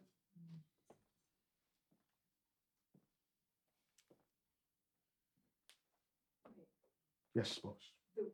The world is the system. Yes, boss. The people is. The people are in the world. So that means that the system controls the people. The people also determine the system. The people are the boss. No, they are not the boss. Who the people decide to yield themselves to, control. That's why the Bible says that you should make your members as slaves to God and of the enemy, not of the enemy. All the people that are ruling, the people who are, causing death and abortion and blah, blah, blah, and stuff like that, are human beings who have yielded themselves to the devil. Hello? And that is why you cannot be a Christian and be irrelevant. There are so many irrelevant Christians in the system. And now we've come to a place where the system is now controlling us. I thought everybody had right. I thought it was. Daniela told me a story today that I loved, and and I told her, I said, "You've stood your ground." So she's a nurse in Cambridge. God has gifted her. I told you on Sunday, if you tell me something, I'm going to say it. I'll mention your name. Okay? So if I'm saying something I've not mentioned your name, don't come and tell me what you've told me. If I want to tell you a matter, I'll mention your name. So she said, she's a nurse. She was telling me a story now in Cambridge. She walked up to her boss and said she wants Sundays off. And the boss said no. And she said, I'm a Christian, I want Sundays off. And the boss says that if you value your religion more than this work, then this work is not for you. She went straight to, I said, so what did you do? She said, I went straight to the HR. And she said, when I was coming, you people were talking about discrimination. This is discrimination towards me. Because I have right to practice my religion. I need to be off on Sundays. And if you people are not going to give it to me, I have to go and look for another place to practice. They said, we are sorry. Come on. The next time she had, the boss came back to her and said, I'm very, very sorry. The boss said, I'm really, really sorry. So I asked her. So now when the boss, she said, the boss is now my best friend. That is a woman who knows her right. Even when they ask him, who wants to work on a Sunday, you lift up your hand. Guys, let me give you a secret to life. Please listen to me. Listen to this secret of life. God will never give you a job that will take you out of his presence.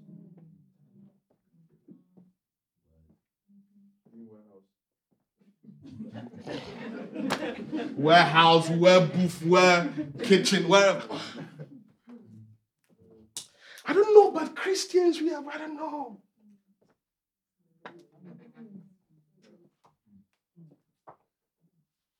That's funny because, when I joined KC? Yes, boss. The job that I used to have, I was only working on Sundays and I couldn't get off.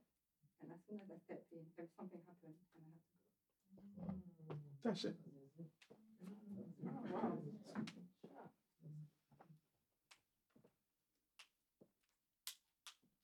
Moses said to Pharaoh, let my people go so that they can serve me. The reason why God was moving them out of Egypt so that they could serve him. And you are running to Egypt. Because of £10.50. And some of them say, on Sunday they pay double. And Sunday they pay 1.5 weekends.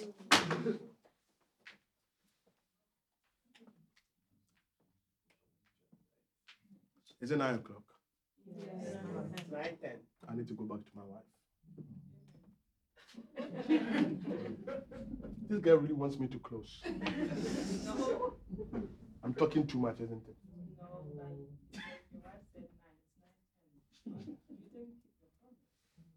I didn't tell you I promised her. Yes, you did.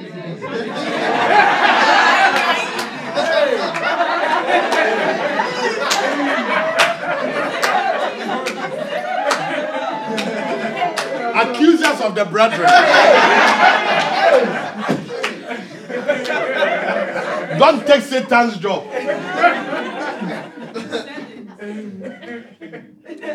You came late. Shut up.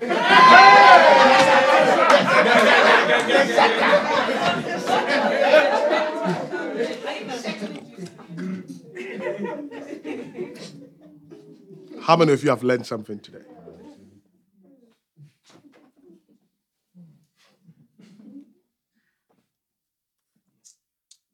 The kingdom of God cannot come if there are no people that are willing to avail themselves to come through.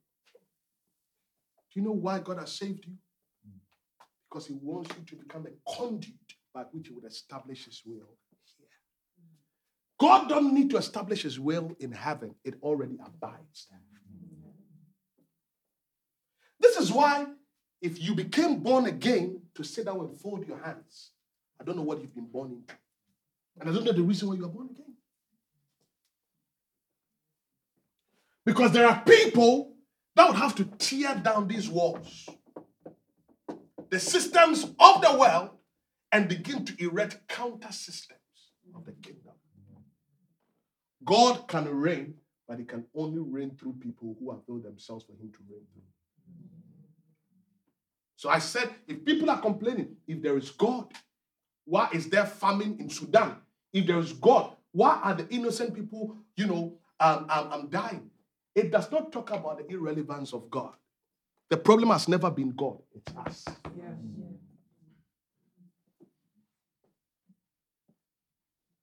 I told you last week, Do you know that Elon Musk has a lot of money to feed all the hungry people in Sudan? Do you know that? Yeah. Right? In England, last year, the latter part, one young man stood up. He was a footballer. He's called Marcus Rashford. One young man stood up and told the government, you have to give children free school meal. And guess what? The government changed its policy. Can you imagine if you can rise up and say, listen, you have to bring back prayer to school?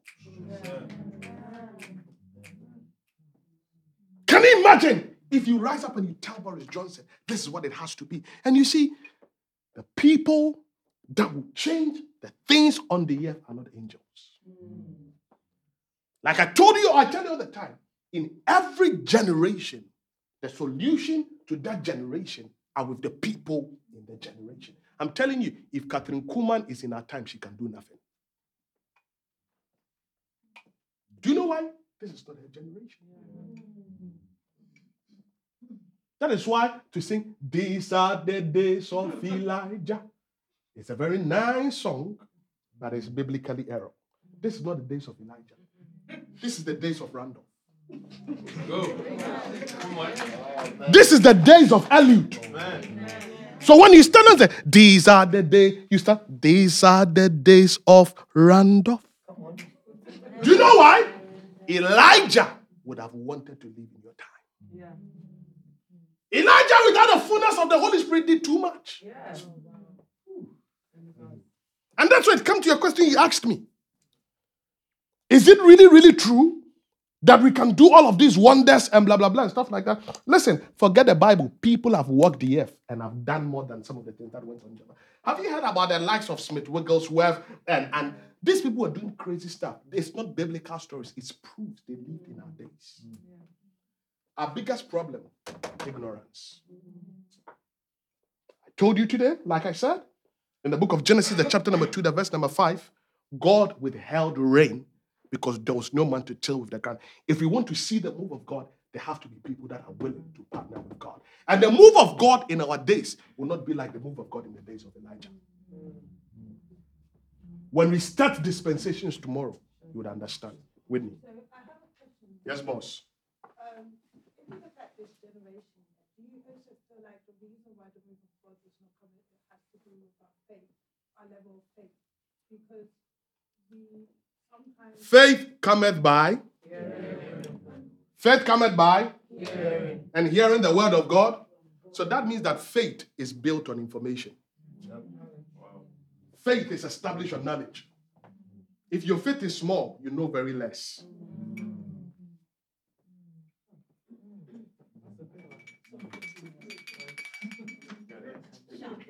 Yes, boss. I thought he said I should go to my wife. You have a question. Today, me and you, ask your question. When we finish, we'll fight outside. Ask your question. Eunice. I have a question. Yes. My question is, because we were talking about faith and about the you said like faith comes from the information, but what I feel is like, you know, like the people or the Christians in Africa, the kids in Africa, I think like they have more faith than the people who are here. I don't know how to explain it, but if I compare like a small child of someone who's my age from Africa who's like in God of the faith, I feel like they're a bit stronger than what he It's not true. That's what you feel. What you feel might not be the truth. Because feelings can deceive. Feelings are deceptive. I was born in Africa. I was raised in Africa. I can tell you point blank that to a large extent, the African Christianity is just people being religious. I value someone in Europe who will fast for 7 days than someone who will fast for 40 days in Africa. You know why? When you have everything. When you have everything to eat and you still would decide to fast. There are some people, they are fasting out of hunger. The people in church in Africa, there are people there, many of them, they know nothing. They go there, they want opportunity to come to Europe. They are praying for, go to African prayer meetings. Have you ever come to our prayer meeting in this church before?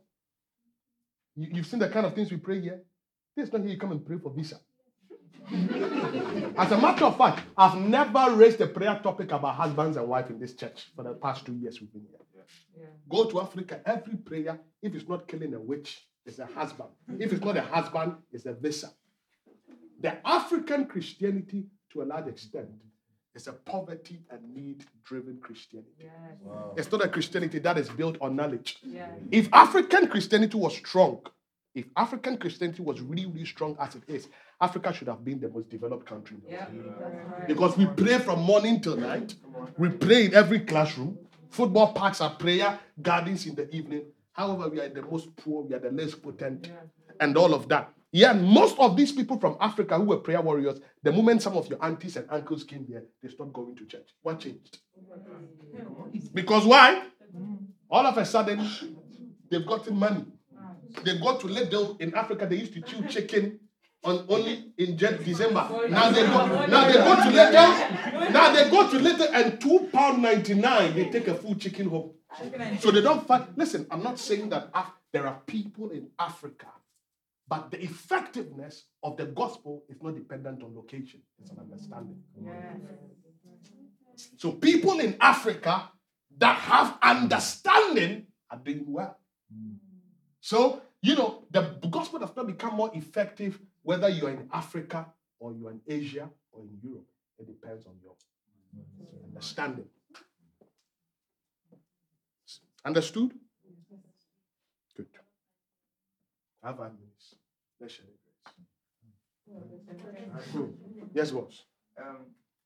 How much should you value history in this? Because there have been times where the church actually was at the head of the world, where they were dominating the world. But they made many mistakes that led to the world rejecting everything that is church-related. So how much should you value history in all of this? If you don't know where you're coming from, you don't know where you are going. 1 Corinthians 10, the Bible says that everything that has happened, even in the Bible days, are written not for us to idolize it, but to be examples to us. God has given us history so that we know where we are going because of where we are coming from. When you are driving a car, there are many mirrors. You have the windshield. You have the rearview mirror. Nobody drives a car constantly looking at the rearview mirror because you crash. Mm-hmm. But you look at the windshield, but you sometimes for 3 seconds, you can glance the rearview mirror just to see what is coming behind you. So history is very important. If you go through the Bible, there were years, sometimes 100 years, 2,000 years, and there was not a single move of God upon the earth. Until somebody would come in, and then, the move of God will be rekindled and all of that. So yes, we have to look at history, look at the things they've done wrong, and begin to do things right in our time. History is very important. Most of the people that messed up the church and messed up things in the world in the name of the church were not really the church. The people that caused the greatest trouble in the name of the church was the Catholics. The molestation, the abuse, the power, go through all the place. Look at the church buildings you see. All of them are Catholic cathedrals. But if you go deep, you know that there's a clear distinction between Catholicism and Christianity. Okay? But the world classifies everything. People say, that's what they tell you, religion is the problem. I agree, religion is the problem. Do you know why I agree religion is a problem? Because Christianity is not a religion. If people would practice through Christianity, there would not be a single problem upon the face of the earth. I'm not saying people would go to church. I said if we will practice through Christianity. So what it means is that God is calling us to tell another story. Let me tell you, I said, look, KAC, we will take this city. Amen. I said we will take this city. We will not just take the city, we will take the land. Amen. Listen, we will not just come to church. We will have schools, we will have hospitals, we will have our business, hubs, our business. We would build an apostolic city. Amen. And it's possible. Because we will not just operate as priests, we will also operate as kings. We will not just do our priestly assignment and neglect our kingly assignment. Let's be on our feet.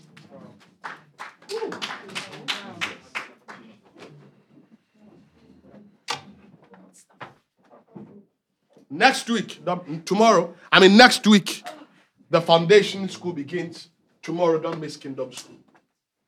Listen, God has told us the next 4 years ahead of us is for storage. If you have the opportunity, listen, if you have the opportunity to sit down and learn some of these things, you have to run. If you hear what I said, you have to run. No, I came Tuesday, I'm tired. No. We need to be in a place where we are storing as much as we can. Lift up your hand. Say, Father. Say, Father. Thank you for sending your son Jesus to restore unto me the kingdom. Say, Father, make me a worthy ambassador that will represent the kingdom in the highest order. Say, Father, through me, let your kingdom come and let your will be done in my life, in my family, in my community, in my nation, in my continent, and in the world at large. In the name of Jesus. Just pray to God for 30 seconds. Father.